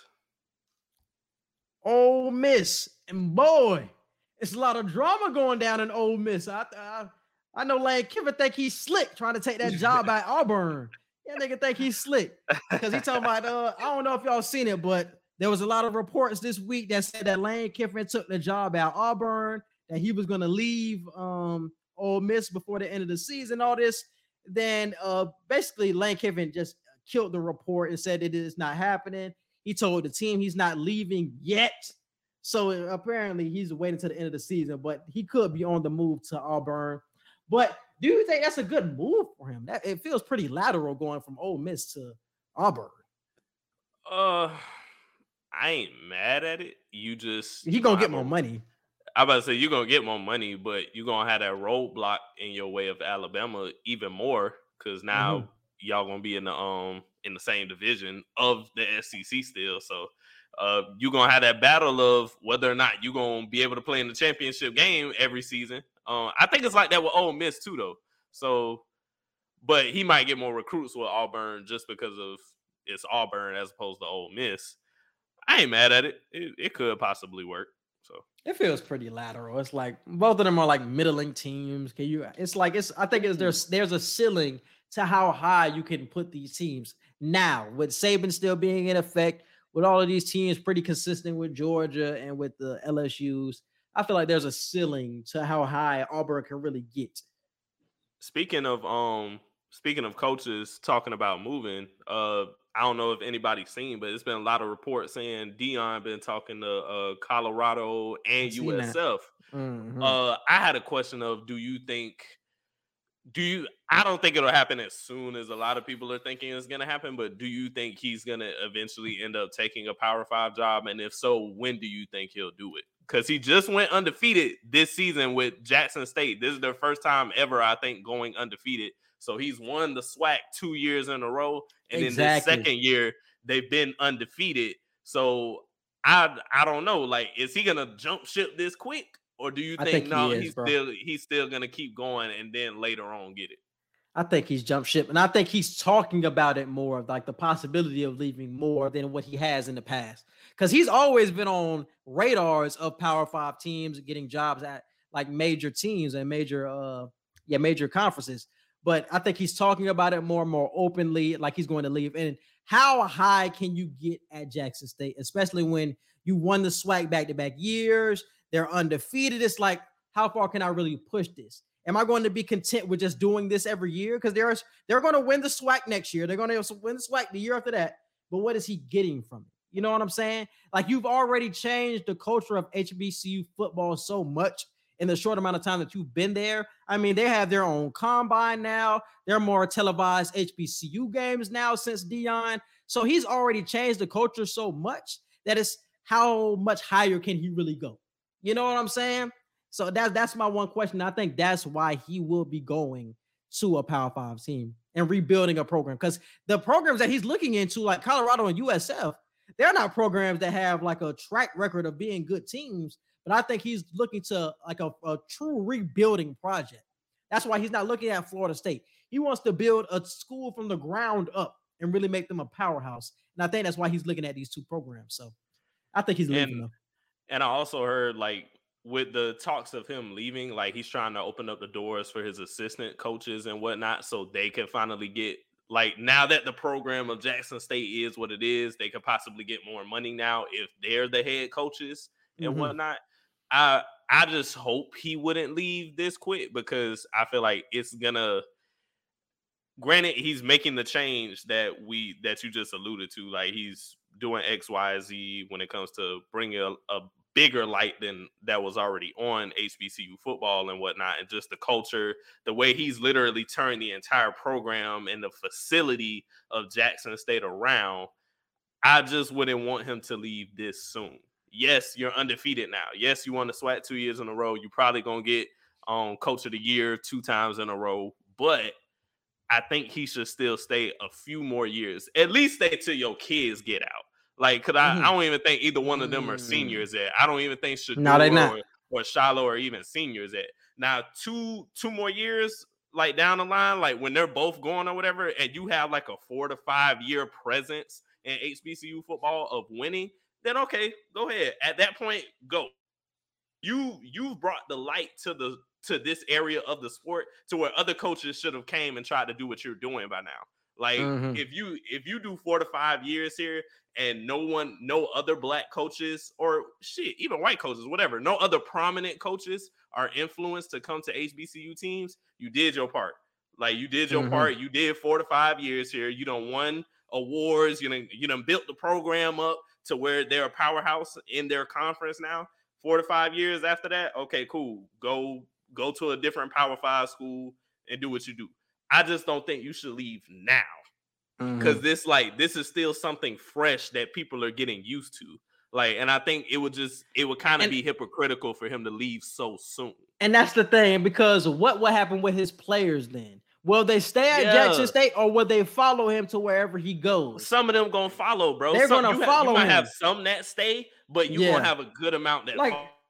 What does that say, like, about the players who chose to go here instead of here? Like, and I agree with that mindset again. But that's what happens with all of these programs, bro. When a coach, you know what I'm saying, they recruit a player for however many years and then they leave for more money or for a better opportunity, the players honestly get left holding the bag of, like, what the fuck do I do? Do I follow you, or do I stay with the school? Because, like, a player like Travis Hunter, #1 player in the country, I came to Jackson State because of you. Because of you. and now you leave. So do I stay at Jackson State? I'm having a great season my freshman year. And he has to answer that question too, of, like, can I get much higher of, like, dominating the SWAC? Do I have to go somewhere else? Do I follow him to dominate another conference? Like he has to ask those same questions. And all of these players have to ask themselves that question. But I think the HBCU culture gets hurt by them asking that question, because now you're leaving it. So it's like we were just trying to build it up, but now you're taking it away from us that quick. Well, we couldn't really shift the culture to have all of this talent pool like we were expecting a couple of years ago. You know what I'm saying? So that's why I feel you on that, but I still think he's going to leave, though. I still think he's going to leave. Yeah, I ain't got no doubt that eventually he'll leave. I just think after this season, I would be like, damn, like you proving everybody right of who's saying like you ain't really doing this for real for what you say you're doing it for. But he did. But we've already talked about the good that he's done in this short amount of time. But he's did his thing though. Like we can't be mad at him because he's leaving for a better opportunity when he's changed HBCU culture. I wouldn't be mad of him leaving, bro. I just think there is a thing of leaving too soon. I think after 2 seasons, like, come on, bro. Like, you could have stayed. You could have at least stayed till your kids was done. Like, that's all I'm saying. Like, you could have stayed like 2 more years after Shiloh and Shedeur, like, after they finally done. Okay, cool. Travis Hunter will be, a junior or a senior by then? So by his last season, people will know who he is and where he's going to school at that point. So I just think, at least for the group of men that you have recruited heavily to get there and change their whole trajectory of where they're going to school, like, because you've had like 4 to 5 players transfer one schools to come where you are in the middle of their college careers. So at least those group of men, finish it out with them. Now all the freshmen and shit that's going to come like after the next 2-3 years that you because then that's unfair to them, because now they're left holding the bag too. I came here because of you. Nah, because at that point, that's why my point is, bro, of other coaches should have been influenced within 4 to 5 years to come to HBCU, bro. And that's my thing. We can't put the total blame on him if he leaves after 4 to 5 years. If he leaves now, I'll be mad as hell. I'm not gonna lie to you, because it's like 2 years ain't enough time. But 4 to 5 years to like really show consistency and growth and having other coaches see, like, this is why I bring up, other black people who have played in the NFL who are college stars that want to be coaches or who are coaches. Y'all see he doing it. Y'all see he's doing it consistently. Y'all can come now. Like, because let's say Deion do 10 years and then he leaves. Like, if we don't have any other prominent coaches coming to like really bring a light, like there's still no efficiency at the end of the day with it. And I think that's the point I'm trying to make. We have to hold other black coaches accountable now for coming over. Okay, we see it can be done now. We're seeing it with this one coach at this one school. It can be done. What are the rest of you coaches going to do? I think that's the question we have to pose now to other people. It's an interesting conversation, man. I just think he might be done with it. Because, for example, Penny Hardaway. What if Penny Hardaway left coaching at Memphis and he went to Tennessee State or some shit like that? You know what I'm saying? Like we don't have any other coaches right now making a choice to. No, I think that's different. Let's just say that he Penny Hardaway was at HBCU. He was at HBCU, so he went to he went to Tennessee State. He started off at Tennessee State coaching. He's coaching. He's turning around the culture of HBCU, but he's winning the conference every year. They're getting to the NCAA tournament every year. How much higher can Tennessee State go? He gets an opportunity from Memphis, his alma mater, and they say, hey, we want you to come back. We'll pay you whatever to come back. He's going to go, because how much can I change this shit? I can't just change this shit by myself. Other people have to chip in. I totally agree. Other people you can't change the shit by yourself. When you've reached the pinnacle for you, you got to think Deion still has goals for himself. He doesn't want to just have the same repetitive goals of win the SWAC, win the SWAC, win the SWAC. He has other goals that he wants to achieve. Like, I want to win the college football playoff. You know what I'm saying? And that's not going to happen at an HBCU. So you got to think about his goals too. Like, does he want to keep doing the repetitive thing, even though it's going to end up hurting HBCU? He still has his own goals that he wants to achieve.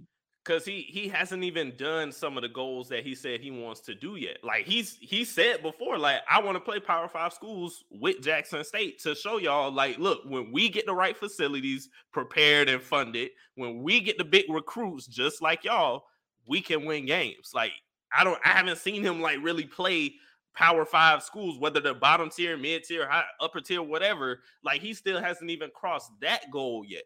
So that's what I'm saying. Of like, there are certain things that he's said he's wanted to do that we haven't seen done yet. And then there's still the thing of like, there are certain players that you may literally change their trajectory of where they were going, including your kids probably, to where it's like, not yet, bro. If you're we're not mad at you if you leave, because if you set the foundation, like, you did your part at that point, but don't leave yet. I don't think it's fully set at the moment. Like, I think he could do at least 2 to 3 more years to where you can at least do a full student college term or some shit like that. Like, hey, give me at least 2 to 3 more years, bro, before we just already hear rumors about you leaving. Because this ain't the first time we heard about him talking to schools. Because he said before, schools call me all the time. Like, of course I entertain it, but that don't mean I'm gonna leave. Like, so I'm not shocked to hear that he's talking to other schools. I would just hope he doesn't actually leave that quickly. So. All right. And moving on to the NBA topics we have. Should we be talking more about the Indiana Pacers, man? One of the best, most fun teams I've seen this year have been the Indiana Pacers. They're 10-6 right now. Been having a great season, being led by the most improved player, most likely, in Tyrese Halliburton. I mean, they have one of the Rookie of the Year candidates in Ben Mathurin. They got a good young squad in place. Should we be talking more about this team of being like a real threat come playoff time? I would say no at the moment, just because even if they make the playoffs, I don't see them posing a threat to, one, the Celtics, 2, the Bucks. I don't see them posing that big of a problem to the Cavs, to where the Cavs should worry about losing a series. So at least the top 3 teams for sure shouldn't be worried.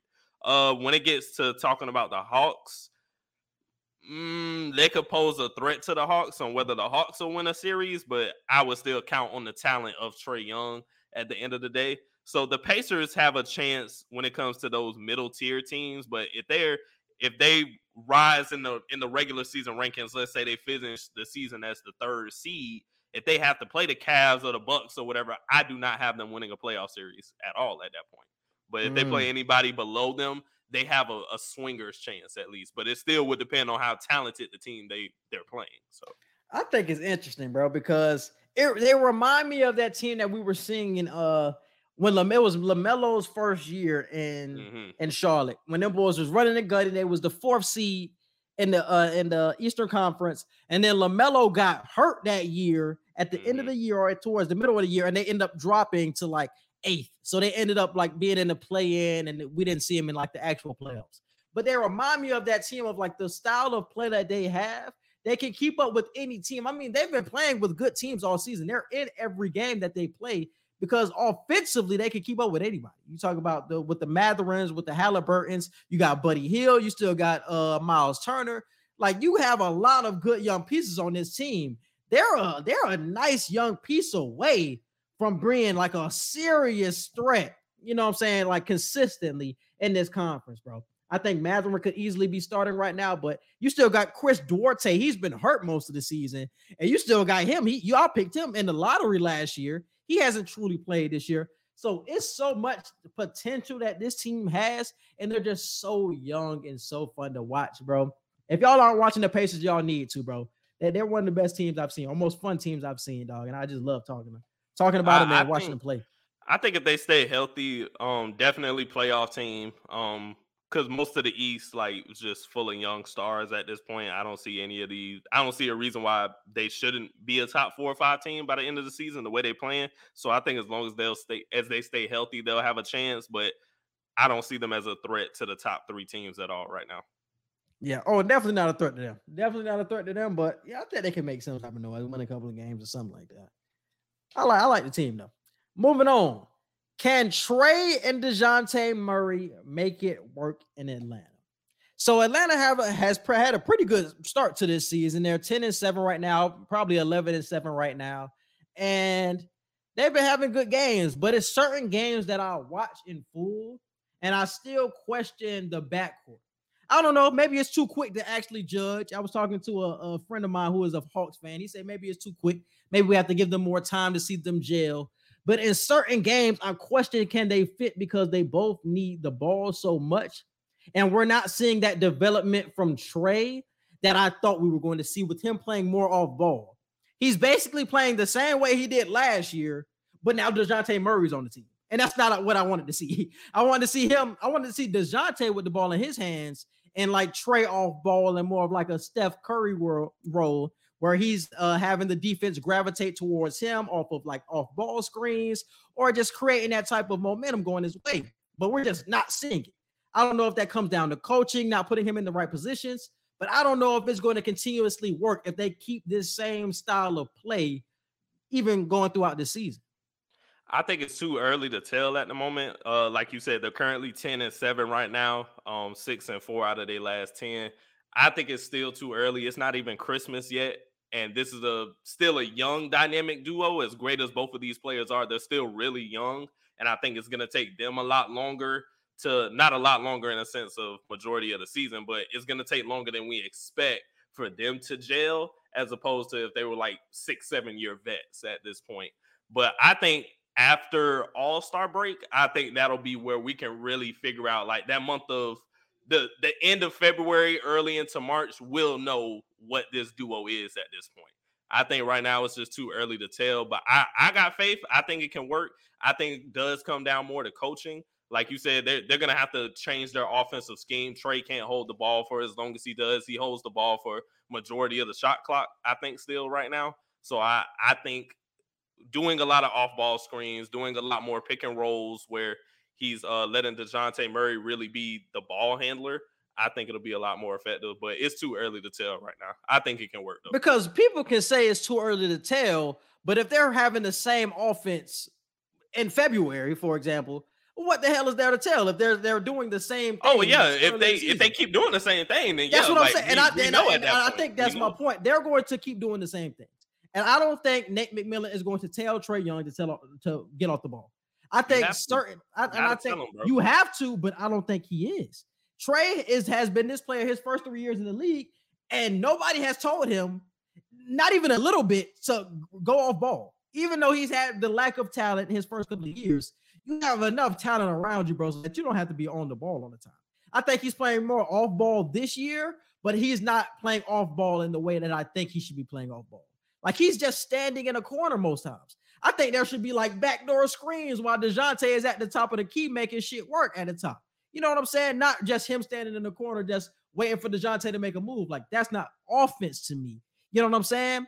And even when Trae has the ball in his hands and DeJounte is in the corner, that's not the most effective way to get the most out of these two players. You have two ball dominant players. One of them has to take a step back, and one of them has to either have off ball screen movement. Like you just can't do what you've been doing to start this season. Even though they're 11-7, 10-7, I still think there's going to be problems moving forward because I don't think anything will change by that time. I'm just calling it early. DeJounte is more of a playmaker than Trae. So that's I would what want I'm him saying. Holding the ball a lot more anyway, to your point. So, but I think the reason why I think DeJounte should be holding the ball is that he's not as good of a shooter as Trae. So have him on ball and have Trae off the ball because Trae's going to get better looks. Trae can make something shake off of pin downs. He can get easy lobs to Capella off pin downs. He's a better catch and shooter too. He's a better catch. Like it's so many reasons why Trae should be off the ball and why DeJounte should be on the ball and why better offense should just be ran for these two stars. But we've seen no hits of that in the first 17 games. So why do I think in game 55 that anything is going to change if I haven't seen a sit or a hint of it in the first 17? Even if they somehow gel and they're sharing the basketball, I still don't think that's how they reach their highest potential to really be a threat to anybody in the Eastern Conference, truthfully. That's why I think there has to be a change to the system of offense that they're running, bro. It has to be a change there. It just can't be some shit where we gel and we close as friends. Like, man, that shit ain't gonna work. All right. And moving on to the last topic, we got what's up with the Golden State Warriors. So currently, the Golden State Warriors are 8-10 right now. Yep. They're 0-8 on the road. It's been a tough look for Golden State. Obviously, coming off of a championship, Klay coming off of injury. We had the drama in the offseason with Draymond and Jordan Poole, but they're just having an off season. Nothing really looks consistent. So what do you really think is up with the Warriors? I'm not sure, and they're playing the Clippers right now. I think they're down a few points, but I'm not sure. They don't really have an injury issue right now. I think Iguodala, the only person out. He's been out since the 9th, but that ain't nothing to where it should affect your team at all. I'm not sure. James Wiseman went to the G League, so I don't know how much that affects them when it comes to rim protection right now, when it comes to defense. But I'm not sure, bro. I have no answer for what the Warriors are going through right now. I can't sit here and say it's a championship. What do we call it? Championship or What do we bust? call it? Yeah, not championship or bust. You know, when you coming off of that championship. Oh, championship hangover. Yeah. Yeah, I doubt it's a championship hangover. Like they have a culture there of winning now, so I doubt it's that. I'm really not sure what it is. Like I haven't seen the last few games, but I have no answer for what's going on right now. And the crazy thing about it is they have no problem with their starting lineup. Even with Clay struggling even with Clay struggling coming into this season, the problem is off the bench. The problem is there. Because if you watch a Golden State Warriors game, you can watch the first quarter, they'll be up by 10 points. You come back and you flip the game on at the end of the second and they're down by 10. And you're asking yourself, what the fuck? They were just up by 10. The bench loses all of their leads. I mean, the bench is terrible, bro. And they have a lot of good young pieces on their team. We talked about it before the season. Moses Moody is supposed to be developing. Jonathan Kuminga, James Wiseman. You still got Poole coming off the bench.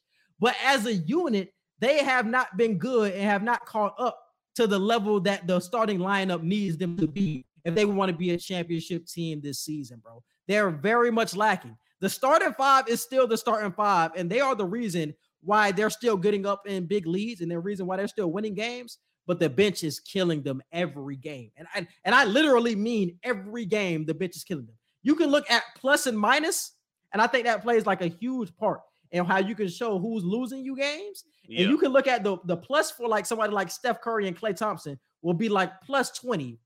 And the bench will be like minus 25 as a whole. And it's like we can clearly see the reason why we're losing games is our bench. And that's what we have to see. We have to see a development from the young players. Will it come this season? Are they still too young to really catch up to the starting five? I don't know. But that is the problem for Golden State right now. That is the problem. And that has to change. I see that James Wiseman, he got recalled to the G League. So hopefully he develops there because I still think there are solid pieces or solid things in this game that can be utilized by the Warriors. But he has a ability where he doesn't want to really commit or buy into the offensive system. He still wants to do his thing. And Golden State has a structure in place where they have things in place and everything revolves around Steph and shooters. And I don't think it clicks in his mind just yet how he wants to run the offense, how they run the offense over there. And I think that's why they sent him to the G League. And those young players, they still have to just like come along, bro. They have to get better. I think Poole will be fine. This is why I said, will Dwight Howard be a Warrior? Dwight Howard is in Taiwan. Like, he will not be back anytime soon. Oh, hey, that boy playing like Will Chamberlain over there. You see the stat line? You see the stat line? That shit was crazy. That shit was crazy, dog. He had like 50. He was shooting threes and shit. I said, this nigga. That man was Wilt Chamberlain over there. Chamberlain. That nigga was balling over there. I ain't gonna count. That nigga Dwight was balling over there in Taiwan, man. Shout out to Dwight, man. But yeah, man, they definitely need a jolt on that bench. But the biggest question I have to ask is, will it be best to package up all of those young players and send them off and get a veteran in return? Is that the best option for them, or will you just continue to develop? It depends how many players you're talking. You're talking about like 2, 3. If you package up all three, if you package up Moody, Kuminga, Wiseman, and you get in a good player in return, what'd you do? Nah, not all 3 of them. No. Mm-hmm. At most, it would be 2. At most 2. Yeah, I ain't giving up all 3 because you still have to factor. Yes, Steph Curry is still Steph Curry, but he's getting older. Clay, yes, he's having a great comeback off his injury, but you got to look at his career now.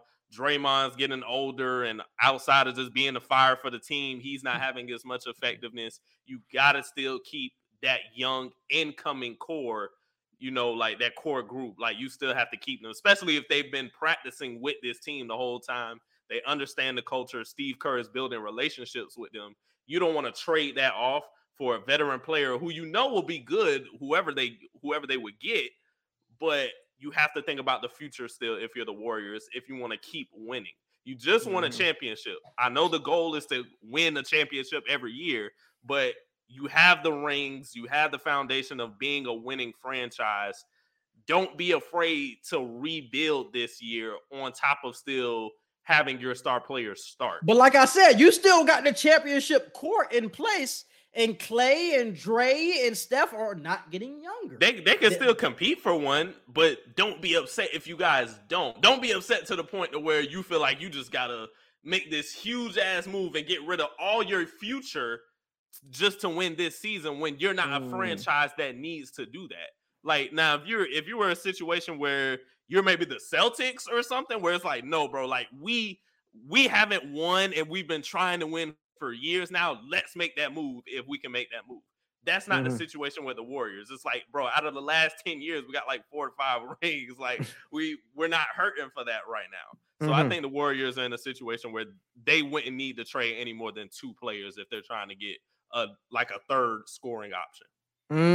So you think they should pick development over championship? I think pick development over championships right now, especially if you can still compete. Right now, what did we say they're ranked? They're ranked 11th right now. They ain't finna stay any lower than like the 7th or 8th seed this season. They'll make the playoffs. So just go with that. Yeah. It's a tough decision for me, bro, but I think you have to take advantage of the time that you have with Steph. I agree. I wouldn't trade all 3, but I would trade 2, bro. I've seen enough from a couple of players. The only one I would truly keep is Moody. I would try to keep Moody as much as possible. I thought you said Kuminga. I think Kuminga is good, but I think he needs more run and opportunity where it's not like a short leash. And I think that's what he's getting in Golden State. It's like, okay, you can play for a little bit, but damn, if you make too many mistakes, you're going to get pulled. I think he needs to go to a place where they're going to let him make his mistakes, and I think that's how he's going to improve. I don't think he can really, truly improve unless he goes to the G League, but I don't think that's going to happen. He's too valuable of a role player at this point to, like, go to the G League. So I think you're better off trading him and Wiseman for a player that can help you right now. But keep Moody. I think Moody can help you down the line. I've seen him in playoff games last year have big plays. I would keep him, but Kuminga and what's his name, I would trade him. Because you got to think about Jordan Poole in this situation too. Jordan Poole, out of all young players that the Warriors have on their bench, starting lineup, whatever, out of all the players on that roster, Jordan Poole is for sure the future of the Golden State Warriors when it comes to the incoming youth that they have. You want somebody or multiple players to be with him. You don't want him in a situation where by the time it's done with Steph and Clay and the rest of them, you just got Jordan Poole by himself, and now you're bringing in new players. Let players grow with him to where it's like, okay, we know Poole is the star, but also Moody has been here for a couple years. You know, Kuminga's been here for a couple years, so they have chemistry. I think keeping chemistry around for Jordan Poole is going to be big with the Warriors' decision. And I think a huge question that the Warriors have to ask themselves, bro, is Poole, Moody, Kuminga, and Wiseman, is that a championship team in the future? After Steph, after Clay, after, you know what I'm saying, Dre, is that core 4 a championship 4? Is it too early to tell? Maybe. I think that's too early. But that's a huge question. You've seen enough. You've seen them play together. You've seen it. They've had games where they've just had Kuminga, Poole, Moody, and Wiseman playing games. Because I think a couple of games against the Pelicans, they didn't play Steph, Clay, and Dre. So you've seen them on the court together. Like, you can tell about flashes. It's all about flashes. Okay, we can't trade him. He's shown enough that he doesn't get traded. But you have to ask yourself, is that the core 4 for our future? Or do we just go all in on this Steph window? And I think you got to go all in on this Steph window, bro. Because how long is it going to last? How long is Clay going to last? Because it's not just Steph. Clay has to be there too. Dre, we just talked about it with that Poole situation. He might be on his last year with the Warriors. That's a huge deal. So it's like, bro, niggas are starting to leave. You know what I'm saying? Like, you got to like take advantage of the time that you have now. So if that means trading a couple of the young players for a player, hey, man, I think you got to do it, bro. I think you got to do it. Especially if a player like Kevin Durant comes available.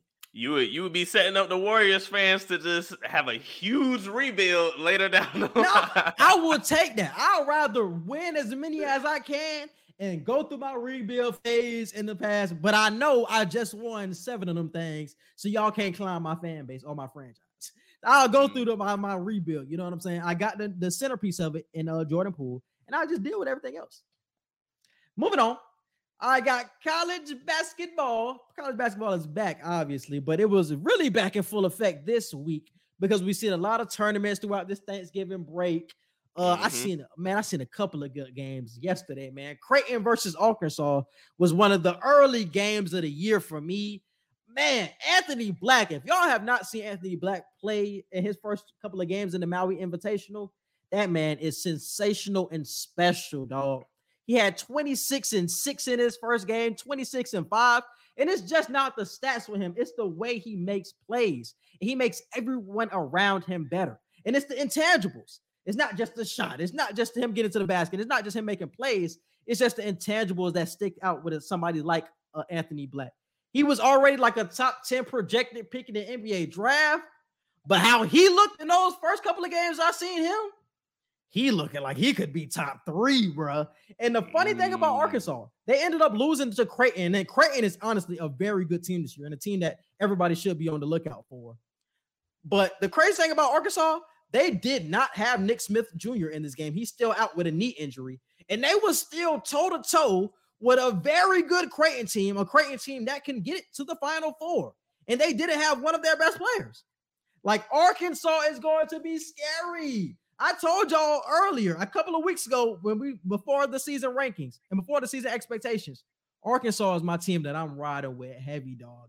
I love the squad. Trayvon Brazile has showed me a lot. He's not just a dunker. I think he had one of the dunks of the year already this season. When I saw that back on Buddy and dude. He already has a dunk of the year candidate, so he's athletic, but he showed me a lot when it comes to his three-point ability. They had a couple of other shooters on that team. I like Arkansas a lot, man. That was my biggest takeaway from this week. Arkansas is it, and they haven't even played to their fullest potential. I don't know if I necessarily have like a big takeaway from this past weekend, but the last few games I've seen, I saw when Texas Tech played Louisville. I went in and out that game a little bit. Texas Tech is impressive as hell. They blew Louisville out the fucking water. Arizona looks pretty good. I saw them. I saw some highlights of them playing Arizona State. Kansas is Kansas, so I wasn't too surprised by anything with that. But Ohio State impressed me with their upset on Texas Tech when they played at the crib. So I don't know what I expect from Ohio State. I don't think I have too many expectations. I want to talk about Ohio State. But that was a big upset. I want to talk about Ohio State, bro. They're building a juggernaut in Ohio State, bro. Holden is building a juggernaut because not only does he have a lot of veteran players on this team, because he ended up getting the transfer from West Virginia, Sean McNeil, who's a sniper on his team now, but he has a lot of young boys on that team. When you talk about swing, you got Sensabaugh. Sensabaugh was one of the best players in Florida last year. I remember hearing his name. I think he won Player of the Year in Florida. He ended up going to Ohio State. He's like the 6th man of the year. Like, bro, Ohio State has a lot of young talent. I think they had like a top 5 to 10 recruiting class this year. And they're building a juggernaut over there. With the vets that they have in place with Zed Key, there could be a problem if their young players continue to develop throughout this season and go through the ups and downs. Like you said, Ohio State showed me a lot this year, bro. Has showed me a lot already. So I like that they're showing. Another team, I've loved what Baylor has shown this year. Baylor was another team that you're going to have to look out for because Baylor has Keontae George, Adam Flagler. You still got LJ Cryer. He was hurt last year. LJ Cryer is back now. So I think their guard play is going to be something that carries them far throughout the Big 12. And obviously you got Kansas. I think Kansas is like, a top 3 team in college basketball right now. And I think they're going to be a top 3 team for the rest of the season. They're so, I don't know what is the word I want to use, bro. They're so fundamentally sound. And I think that's why every year we get the same product with Kansas. No matter whether they lose early in the tournament or they win the championship like they did last year, you get something every year. You get a breakout player, and you're going to get your point guard is going to play solid basketball. They're going to have a center that plays solid, and all of the wings play basically the same way. Just face the floor and hit shots. And it works every year. They have one dynamic player, shooters, a point guard that can make plays, and a big man that can dominate the paint. It works every year. They just have a fundamentally sound system in place.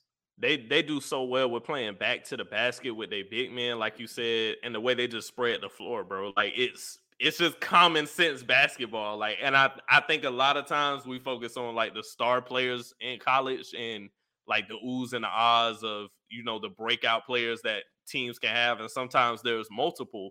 But when you're, like you said, when you're just fundamentally sound and you really are beating people with textbook style basketball, and you have at least one breakout player on top of that, you're hard to fuck with at that point. So I definitely agree. Kansas is always a threat, and that's how they always remain a threat.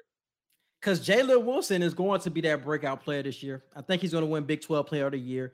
I was somebody who looked at Jalen Wilson a couple of years ago, and I knew he was going to be in this position, but it was just a lot of people that were in front of him, like Ochai Agbaji. You still had Chris Brown, who was there. But this is his season to really take over, and I think this is going to be his season that he really dominates this year. They got some good young players, but I think Jalen Wilson, this is his season. And they remind me of Villanova about like the fundamentally sound basketball. You know what you're going to get every year. And they talked about it on the broadcast today about Kansas has the most role players in the NBA, the most non-star role players in the NBA. Like they're getting their style of play being fundamentally sound translates to the NBA.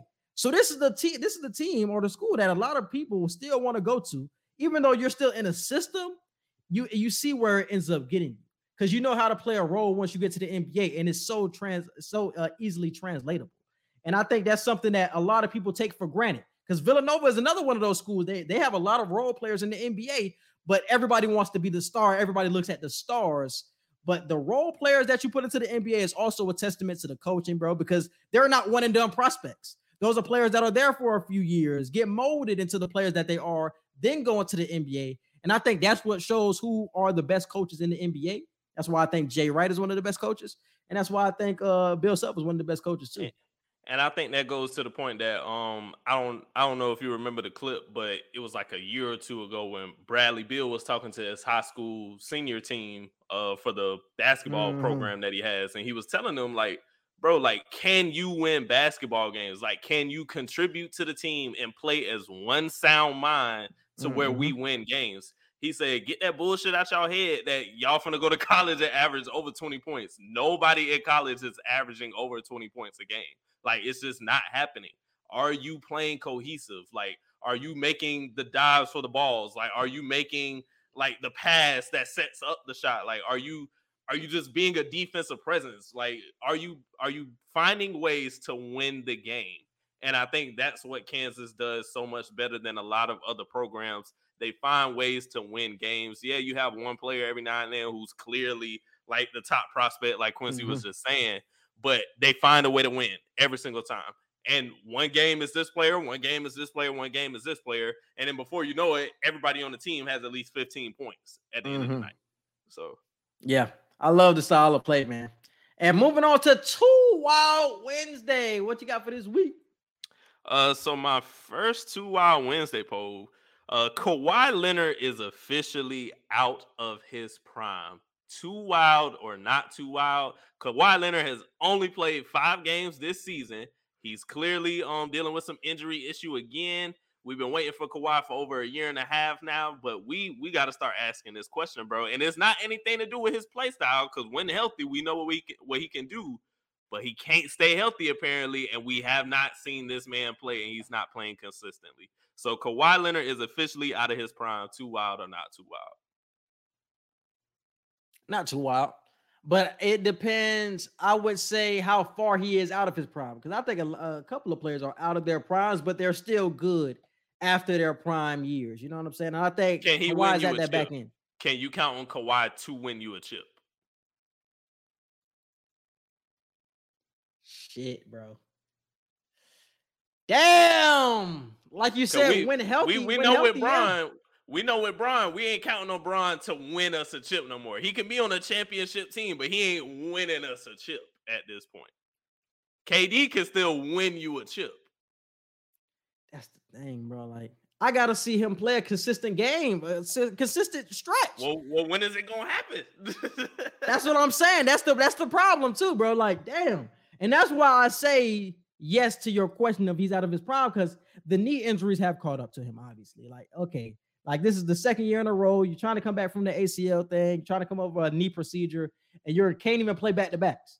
You're not playing a consistent stretch of games. It's like, damn, how can I trust this at all? But I don't want to say no, because I still think he has the ability. But it's like, is he going to be healthy enough to show off that ability is my question, dog. I don't know, bro. That's a tough one, bro. I can't answer that question right now. I can't. I say not too wild, bro. I say not too wild, because I remember I posed the question like 2 years ago. I think I said Kawhi Leonard will not win another championship in his career, and I think at that time, I think you may have said not too wild. I think you said too wild at that moment. I said not too wild, but I think it's coming full circle again with that question. Can he win another championship? We don't even know if he can play consistently anymore, let alone win another chip. I think that's what I say. Yeah, people could have said I was saying that too early when I said it, but I was looking at it full circle. I'm like, nah, bro, it's like that's something we really got to talk about. Can he win another one? I think it's too early, dog. Because I still think he has a championship team around him. I still think he can win a championship, but the biggest if is him. But they're building the team around him, bro. Like, it's hard for a championship caliber team to win when you're the person they've built around. That's like with the Miami Heat when Bron was there. It's like the team was built basically around LeBron. We know D Wade is the leader of that team. We know Chris Bosh, what he can do, Ray Allen, blah, blah, blah. But if Bron not playing, like, are we really looking at them? But I'm saying the biggest if. That's why I said the biggest if is him. Is he going to play? If he plays, this team will be fine. But that's the biggest if. If he plays and he's healthy, he still has the ability. I've seen enough this season to say that he still has the ability. Because we both had the Clippers going to the conference finals, I think. That's what I'm saying. I still think he has the ability, bro. But it's the health. And that's a big thing. I don't want to push that off to the side like it's not a big thing. That's a huge deal. He has to be healthy. But if he is healthy, I think they will still go far. They'll still go far. All right. Moving on. What you got? I thought you had another one. Okay. Which team has the better chance of winning a playoff round? The Pelicans or the Kings? Quincy been telling me I need to get on the Kings bandwagon now, for it's too late. He also been saying the same shit about the Pelicans. I'm not on either.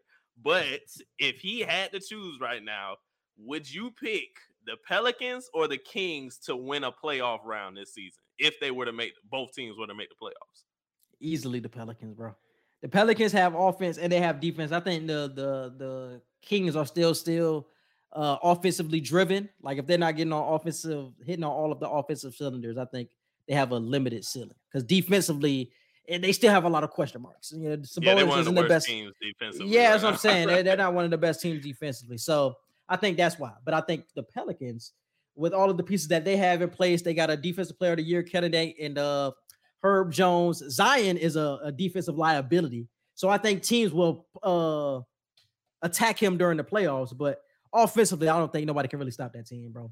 You got McCollum, you got Ingram, even fucking Valanciunas is a fucking bucket if you give him the ball. And then you still got Zion too. That's easy for me, is the Pelicans. Yeah, for me too. I just know you was on the Kings bandwagon already. So shout out to the Kings though, because they did win 7 in a row. They just lost tonight to the Hawks. But light the beam. Just lost to the Hawks, but they won 7 in a row before that. And we talked about it last week though. I think they're going to make the playoffs this year. They're going to make the playoffs. I also picked the Pelicans for that. Mm-hmm. My next one. Texas is the best team in the nation for college basketball, of course. Too wild or not too wild? I just want to let y'all know Texas is averaging like 80 points a game, and they're shooting over like 52% from the field, bro. Like, and they have one of the best plus minuses in college basketball right now. Tyrese Hunter, Marcus Carr, them boys going crazy. I'm loving what I'm seeing from Texas. I was on Texas last year too. I think Texas, they're ranked number 4, but I think they are the best team in the nation. Too wild or not too wild? I would say too wild. I would still give it to North Carolina until seen otherwise. I would have to see something go against North Carolina to go with somebody else. I think they just have too much at every position. I think Caleb is going to have a big year. Caleb Love. They still got Ryan Davis. The whole championship team basically came back except for Brady Manick. Like, I think they still have the best team in place. And you see how far they went last year. So I think they still have the best big in college with my man Armando Bacot. So I would still give it to North Carolina, but Texas does have a deeper team, I think. I think North Carolina, that's one of their problems is that they don't go deep enough. But I think right now, if I was to pick who will go further in the tournament, I would still go North Carolina. Because defensively right now, bro, I'm telling you, Timmy Allen, he's going to come in the clutch, bro. I think we see this every year with Texas of like, damn, they're one of those teams that, damn, Texas is good as hell this year. Yeah, Texas, because this isn't last year wasn't your first year talking good about Texas. It honestly was the past couple of years that you talked about Texas. But what do they do in the tournament? Fold. So, and that's my thing. Like, we can talk about Texas. I've just seen it too many times with Texas of like, oh, I fall in love with the style of play, and then I see what happens in the tournament, and it's like, where did that get you? You being the deepest team, you playing this type of defense. They usually just don't make enough shots in the playoffs. That usually is always their Achilles heel. So if that shores up this season, I could see something with Texas. But I see that happening this year, bro. Like, that's why I said, like, they're making over half of their shots this season. It's too early in the season, though, bro. It's 4 games in. They're not shooting well from They're not shooting well from the 3 right now. They're terrible as hell from. And that's my point. That's usually where they struggle from. so that's gonna make or break them this season, and clearly it's broke them for the last couple seasons. But I say not too wild, bro. I think Texas is the best team in the nation right now. We only like 4 or 5 games in, like Quincy said, but I see it early. This is a team we're gonna be talking about when it comes to March Madness, bro. All right, I got one for 2 Wild Wednesday. Neither Zach Wilson nor Mac Jones will be the future quarterbacks of their respective teams, Jets and Pats. Not too wild. We already seeing it with Zach Wilson.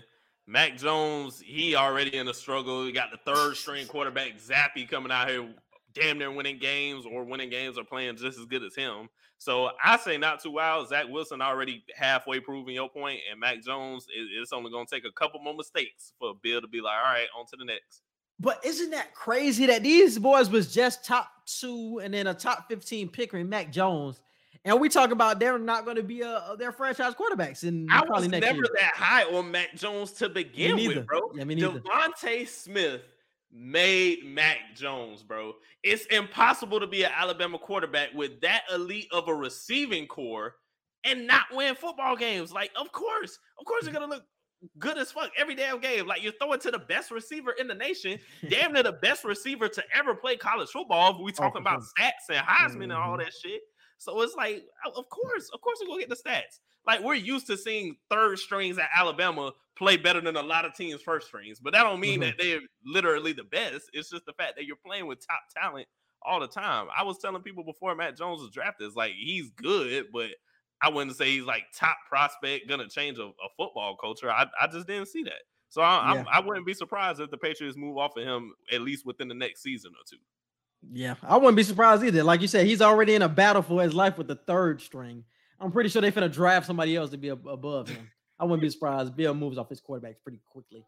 All right, man. Anything else for 2 Wild Wednesday? I got one more. Okay. The Ravens are becoming the Super Bowl favorite in the AFC. Too wild or not too wild? I know we talked about a lot about the Chiefs early. I know we talked a lot about the Chiefs early in the episode, but the Ravens have won they last 4 games, and they have one of the easiest schedules to end out the rest of the year, bro. So I think they could clearly win out the rest of their schedule. Damn, they're going undefeated if they don't play stupid. And I think they could pose a threat to the Chiefs, bro, because just like how we said with number 15, he gonna make shit happen. Number 8 clearly making shit happen with this damn Ravens team right now, bro. So we can't look over this, man. And I haven't looked at stats recently to say whether Lamar in the MVP race or not, but he got to at least be the third or fourth mentioned name. No, he's in the conversation. Being the catalyst for the team, because if Lamar go down right now, the Ravens playoff hopes, forget Super Bowl hopes, they playoff hopes, I ain't even worried about them at that point of winning a game. So yeah. I say not too wild till the Ravens are becoming the Super Bowl favorite in the AFC. I completely agree. I do not completely agree. I completely disagree. I think that's too wild. I think the Chiefs are the best, but I do agree that Lamar should be in the MVP conversation.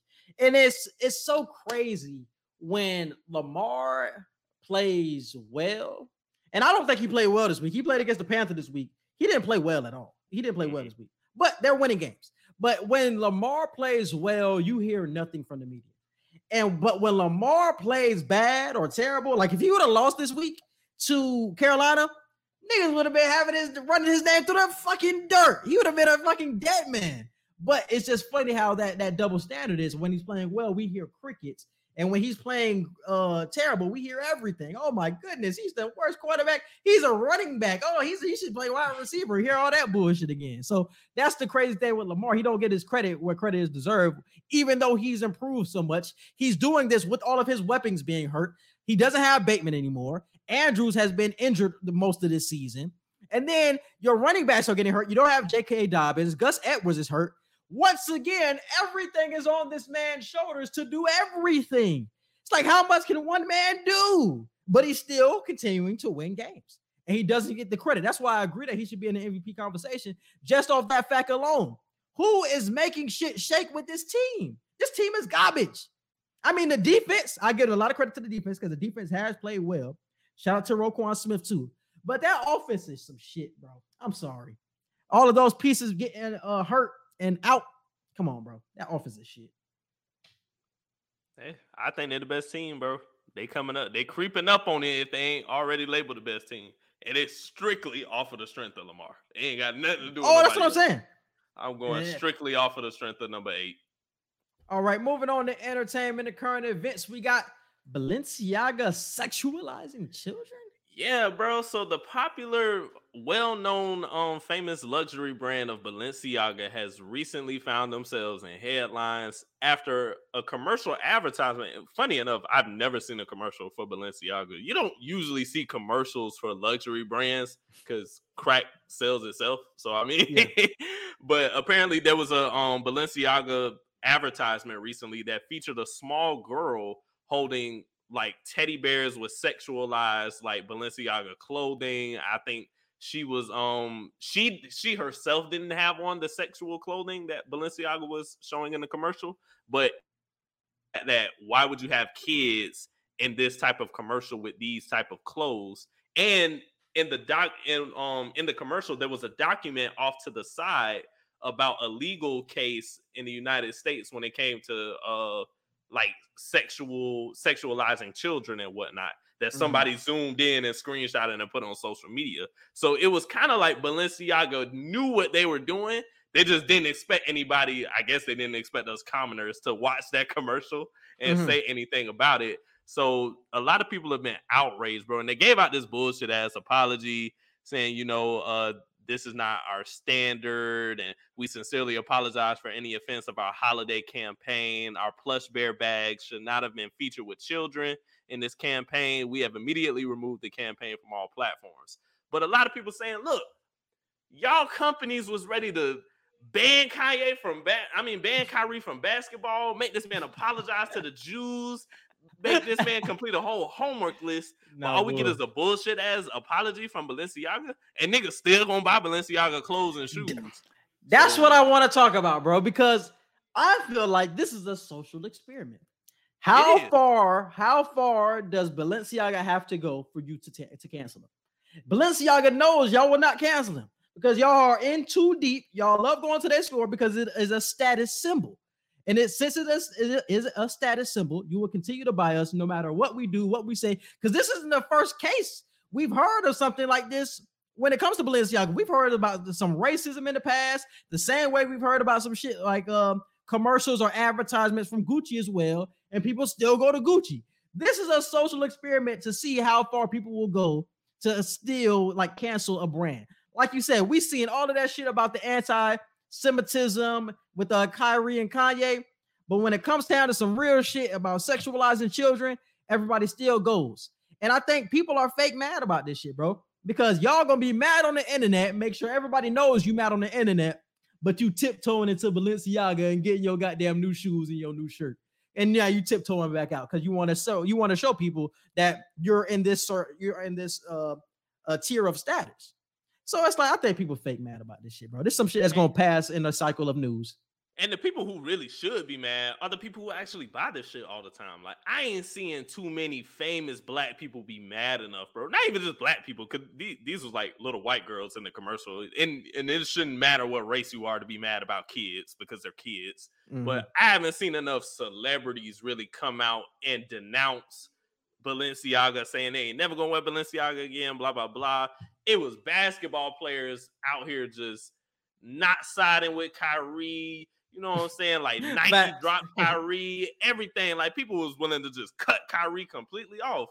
Niggas gonna still buy that Balenciaga though, because Gucci showed us, Burberry showed us. Who else? Moncler. Like, all these luxury brands, like Quincy said, they done showed us already that they can get away with racist shit. But Gucci could drop a shirt right now that say we don't like black people. We're gonna go to the mall and see a whole bunch of black people in line buying shit from Gucci, bro.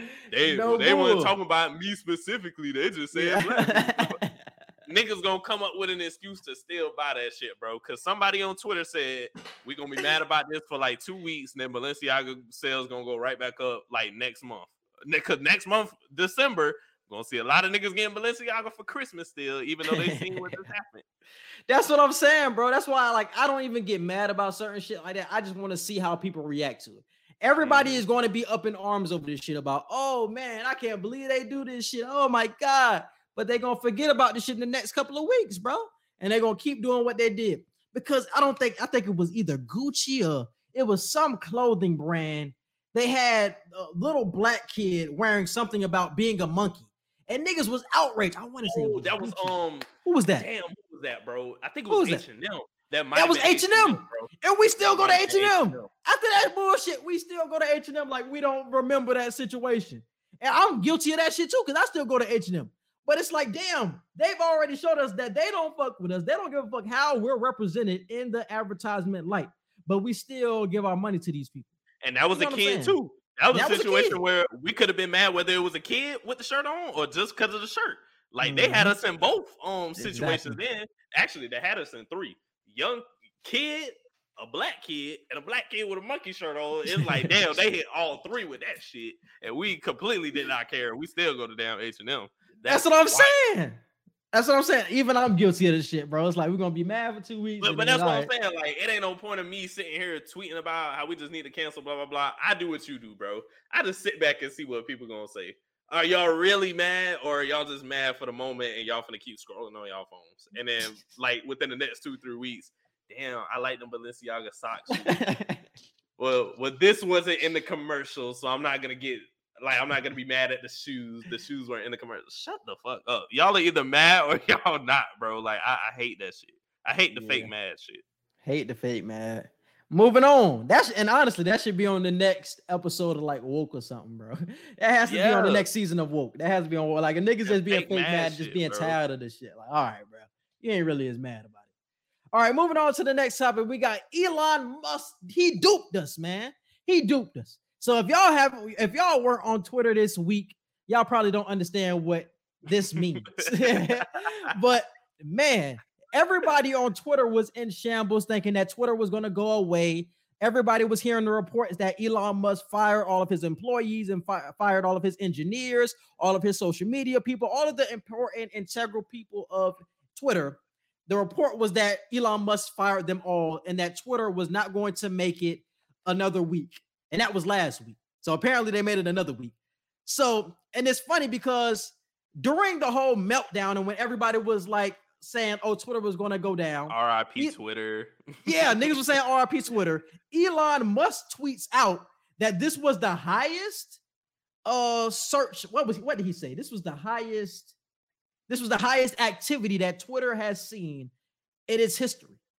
in its history. So many that had so many new users over that short amount of time that they said they were going to, you know what I'm saying, it's going to be RIP Twitter. So many people joined Twitter just to see how people were reacting. So many people were tweeting, getting their shit off. So everybody was active on the platform. That was the most active Twitter has been. And Twitter isn't going anywhere. That's why I said Elon Musk duped us. He is the one who hired these reporters to say that he fired everybody and this shit wasn't going to last just to get this activity. And it worked. It worked. Twitter is still here. And I just wanted to put it out. He duped us, bro. That shit was funny as hell. I didn't think Twitter was going away not that easily, bro. Like, I don't know why people was like real deal worried about the shit. Niggas like, follow me on Instagram. We got to go to Facebook. Niggas was like, so are we supposed to go to Facebook or some shit? Like, that shit was funny, bro. Because, like, the closest thing to Twitter for real is Facebook. The only thing with Facebook is Mark ain't going to hesitate to kick y'all ass off. Because you got to be real careful with what you say on Facebook nowadays. IG, you can kind of get away with crazy ass IG comments. But if you even cuss too much on goddamn Facebook, Mark like, nah, bro, you got to cut that shit out. You got to go. Yeah, that shit nuts, bro. I just wanted to put that out, man. Elon Musk do this. Everybody was in shambles. That Twitter was gone. Twitter is still here. It's still standing strong. And even Trump got his Twitter back. So he's even adding people back to the Twitter salvation. So we see where Twitter stands. I don't know how that's gonna go. I'm really interested to see because I don't think he's tweeted anything. I don't think Trump has tweeted anything since getting his Twitter back the other day. So I'm interested to see what he's gonna say. Not necessarily when he's gonna say something, because are you still gonna because the next presidential campaign ain't gonna start until next year for 2024.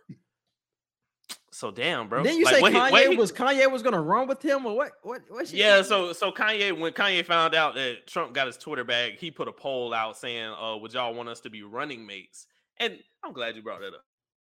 This goes all the way back to our point that we were trying to tell y'all of why we don't care when it comes to Kanye anymore, bro. All that Jewish shit is out the way now. Y'all see, ain't nobody been talking about that shit the last couple weeks now, for real. Like, all that Kanye standing up for black people against blah, blah, blah. And what he do? He get with one of the most racist people we've seen when it comes to social media shit and presidency. Like, he's saying, you want to be my running mate? And I ain't seen no black people stand up for this man yet since he done said that the other day. So it's like, see? I told y'all, he gets y'all, bro. Kanye West is pro-black when it's convenient to him. Right now, that shit ain't convenient to him no more. Right now, he just on, I'm worrying about myself. I'm worrying about yay type shit. But don't worry, some shit will happen again later down the line when he try to cultivate all black people together. But right now, he just worried about his own shit. And that includes working with Donald Trump. So, I don't know. I wasn't shocked by seeing that. I was just like, oh, here you go again. I'm not black. I'm Kanye. That's the new rap now. All right, man. Moving on. We got another mass shooting. Yeah, bro. So there were 2 mass shootings in less than a week. Colorado Springs, there were like 10 people killed. 10 people shot, wounded, and killed collectively at a Colorado Springs LGBTQ club. That was wild. And then literally like 24 hours ago, there was a mass shooting at a Walmart. A former employee, a manager, I think, he killed 6 people at the Walmart in Chesapeake, Virginia, and then killed himself on top of injuring like 4 other people. And we're in that matrix shit again, bro, of like people are just scrolling past the shit. Like, we've had 2 mass shootings of where damn near 20 people have died like recently within the last 7 days, and we're just like, damn. And it's nothing. It's nothing that we can do about it because we're so desensitized to the point where, damn, we're seeing a mass shooting every week, dog. And it's nothing that we're doing nothing, but we're not even fully processing the mass shootings. You know what I'm saying? Like, I knew about one of these mass shootings that happened in Chesapeake, Virginia, because I went there for a job one time. So I actually know what this is. This is like around Virginia Beach area. But I didn't know anything about the one in Colorado Springs, which is like crazy because we're not fully processing what's going on around us. We're just walking around like this shit can't happen to us. And I think that's what's more scary about it. We're walking around like we're untouchable when the world is showing us that we are not, bro. Like, the world is showing us that, nigga, you can get touched by anybody. They can be your manager that you think you cool with. It can be anybody because you don't know what they got going on inside of them. But we still scroll past it like it can't happen to us. I think that's more of like the key in like everything that's been happening over these past few weeks. And it's happening in places, bro, that you just look like, damn, like if it can happen there, it damn sure can happen here. Like, because it's not a situation like with the Boston Marathon bombing that happened a few years ago. Excuse me, it's like not saying okay, but it's like that's Boston, a big city, you know. And that's very rare, but that being a bombing, like that was rare back then. That was very rare. But like when you hear big cities mentioned when it comes to killings and mass shootings and whatnot, it's like, damn, well, at least I know to stay in my little secluded rural area of the United States. Or like, no, this shit can happen in wherever the fuck, South Dakota. Like this shit can happen here. Like, bro, in St. Pete, Florida, bro, like some shit can happen like that here. Like Chesapeake, Virginia, Colorado Springs. Like, bro, what do they do in Colorado other than live in the mountains and smoke weed and watch the Denver Broncos? Like, what the fuck are they doing in Colorado other than that, bro? The fact that small places are just as likely to have this shit happen as major cities goes to your point of it could be anybody, bro. It could be anybody anywhere. And you said this a few weeks ago. We can't even go to the grocery store or the movies without peeping everybody in the area and be like, all right, this shit looks safe. Let's hope for the next couple hours while I'm watching this movie, I leave out this bitch. But Exactly. it's like you shouldn't have to think like that when you go to the movies. When you go to Colorado Springs, when you just go, like you at a gay club, you secluded with your own type of people. You're not in the mix with all the regular clubs or heterosexual people. Y'all are in your own space, your own environment in a rural city. That shit shouldn't happen, bro. Like, it's just wild that it can really happen anywhere, anytime. It don't matter if you live in bumfuck Nevada or whatever. It don't matter, bro. Yeah, that shit is nuts, man. Definitely rest in peace. Thoughts and prayers to all of the people that passed away and were injured during those two mass shootings. But it continues to happen and nothing is being done. That shit is crazy, man. But moving on to the next topic, we got taking MLK out of the history books. All right, so we had a conversation about this about a few months ago because we were having a conversation about critical race theory being taken out of schools because people were having a problem with their white kids knowing about, you know what I'm saying, the black side of things. But this is the thing that I wanted to talk about with MLK specifically, because it was a story in Virginia that a mother didn't like that her son was finding out about Martin Luther King, and she ended up telling the person who wrote the book to take MLK out of all of the books that he's ever made. And now he's going to end up printing out the history books, but without Martin Luther King Jr. But my question is, bro, why is Martin Luther King Jr. the one that you take out of the book? Like, why is he the one that people or white people specifically have a problem with? Like, he was trying to unify the races. So why are you trying to take him out of the books? I can understand from the white perspective why you're mad at somebody like a Malcolm X, for example, a Huey Newton, for example. But fucking somebody like a Martin Luther King who was trying to unify, was trying to make everything equal, you have a problem with? You want Malcolm or Martin Luther King out of books? It doesn't make sense to me on that standpoint, bro. It just doesn't make sense. But because, bro, they're trying to find any and every way possible to completely erase the thought of inequality out of the mind of young white kids. Like, they really want it to seem like America started here. We're going to skip all of this because nothing really happened in time for these hundreds of years. And then we're going to go right here to like the last 30 or 40 years. That's all they want to talk about, bro. Like, they don't want to talk about shit else. Because if you keep Martin Luther King, questions are going to rise with these students. Like, well, why was he trying? Because if you want to get rid of critical race theory, you got to get rid of Jim Crow. If you get rid of Jim Crow, eventually you're going to have to get rid of Martin Luther King, even though Martin Luther King, to your point, did a lot more to try to unify everyone instead of just be pro-black and keep up this wall.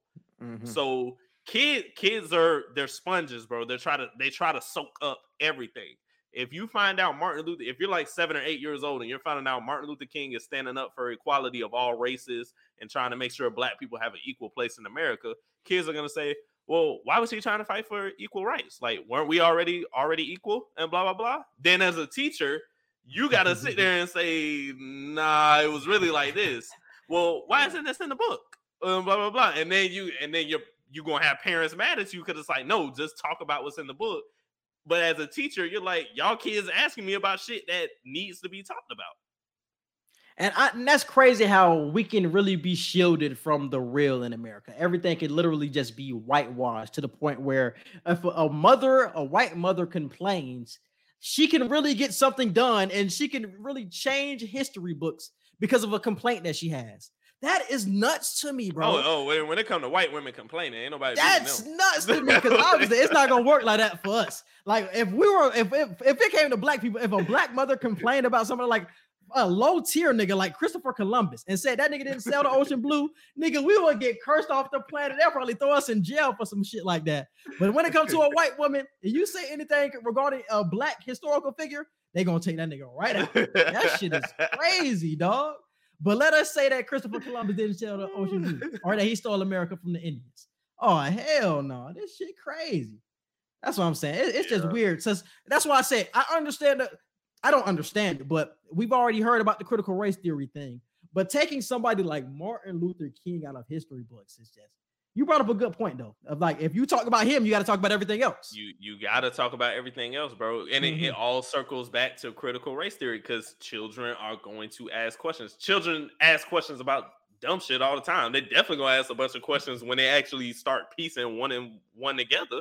So I think it all goes to the fact that they're trying to erase as much truthful history as possible to where all they got is Christopher Columbus discovering America, the British are coming, a couple important white figures in America, and then boom, like the last 30 years of where we are. They'll probably even try to take out the crack epidemic, bro.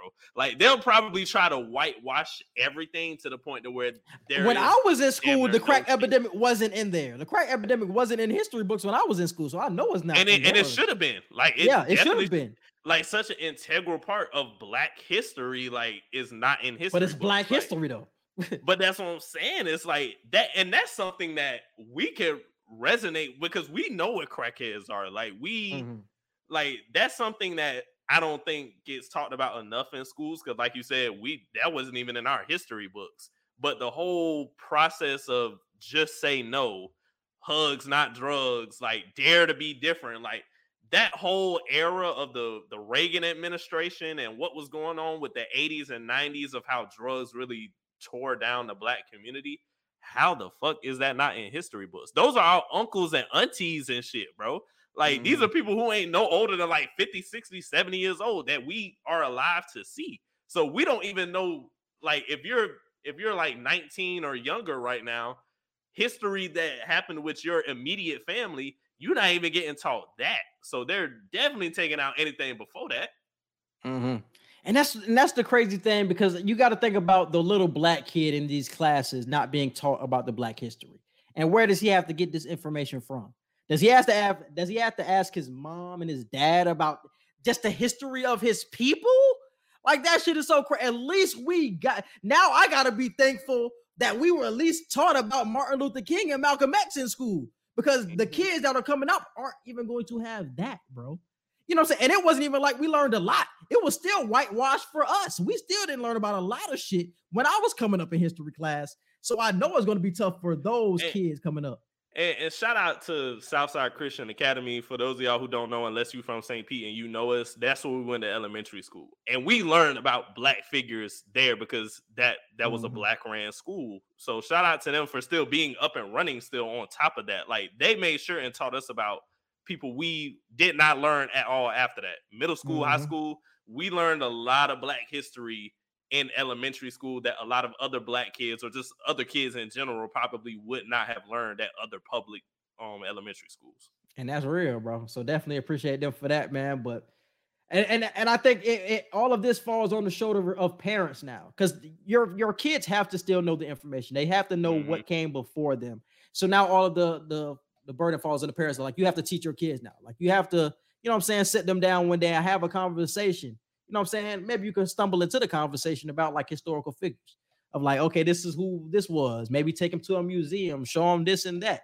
But they have to know about who came before them. I think that's such a huge part in growing up being Black. And moving on to Pastor Ox, man, what we got for song of the week? I got Purple Rain by Prince and The Revolution. R.I.P. Prince, man. I was listening to Doves Cry. Like, I was listening to a whole bunch of Prince today on the way home from work. But Purple Rain, for sure. I would say My Lover's Prayer by Otis Redding will be my song of the week. I was watching Sopranos this week, and it was a scene that was perfectly matched up with the song, and I fucking loved it. And I downloaded the song and everything and been playing it this whole week. So My Lover's Prayer by Otis Redding. And what we got for movie and show reviews? We've done She-Hulk. Check that out before the end of the year. We reviewed the entire show. So we talked about Halloween Ends, Don't Worry, Darling, Barbarian. Like, we did a whole horror recap for some of the biggest horror movies of this year. We still got to do Raising Kanan season 2 review. I think Power Book 2 Ghost, their new season starts February. Beginning of December. Oh, wait. Oh, it does? December? Damn, I thought it was December. Hold on. I thought it was February. I thought them niggas came back in February. Hold on. December? Damn. That shit came up quick as shit. Hold on. I thought it was definitely February. Let me see. Y'all would know more than me, though. I don't know. That shit ain't popping up. Either way, we looking forward to that. But we definitely got our Raising Kanan review coming. We did Black Panther. I got to drop our Black Panther review, so I would still try to get that out for y'all as soon as possible. But we got to do our Avatar review as well before the second Avatar movie comes out. Yeah. And that's the next thing that we're going to do will be the Avatar one. Definitely got to get on that. We've already watched the movie. Basically got the review. We just haven't recorded it. So we definitely got to get that out for y'all. But we appreciate you guys for listening and watching. And we out. Peace. Be sure to follow and subscribe to the Q&E podcast. You can find us on Facebook, Instagram, Twitter, and YouTube. And feel free to listen to us anytime on all podcast platforms, including Apple Podcasts, Google Podcasts, Spotify, and iHeartRadio. Submit all questions and inquiries to Q&E podcast@gmail.com.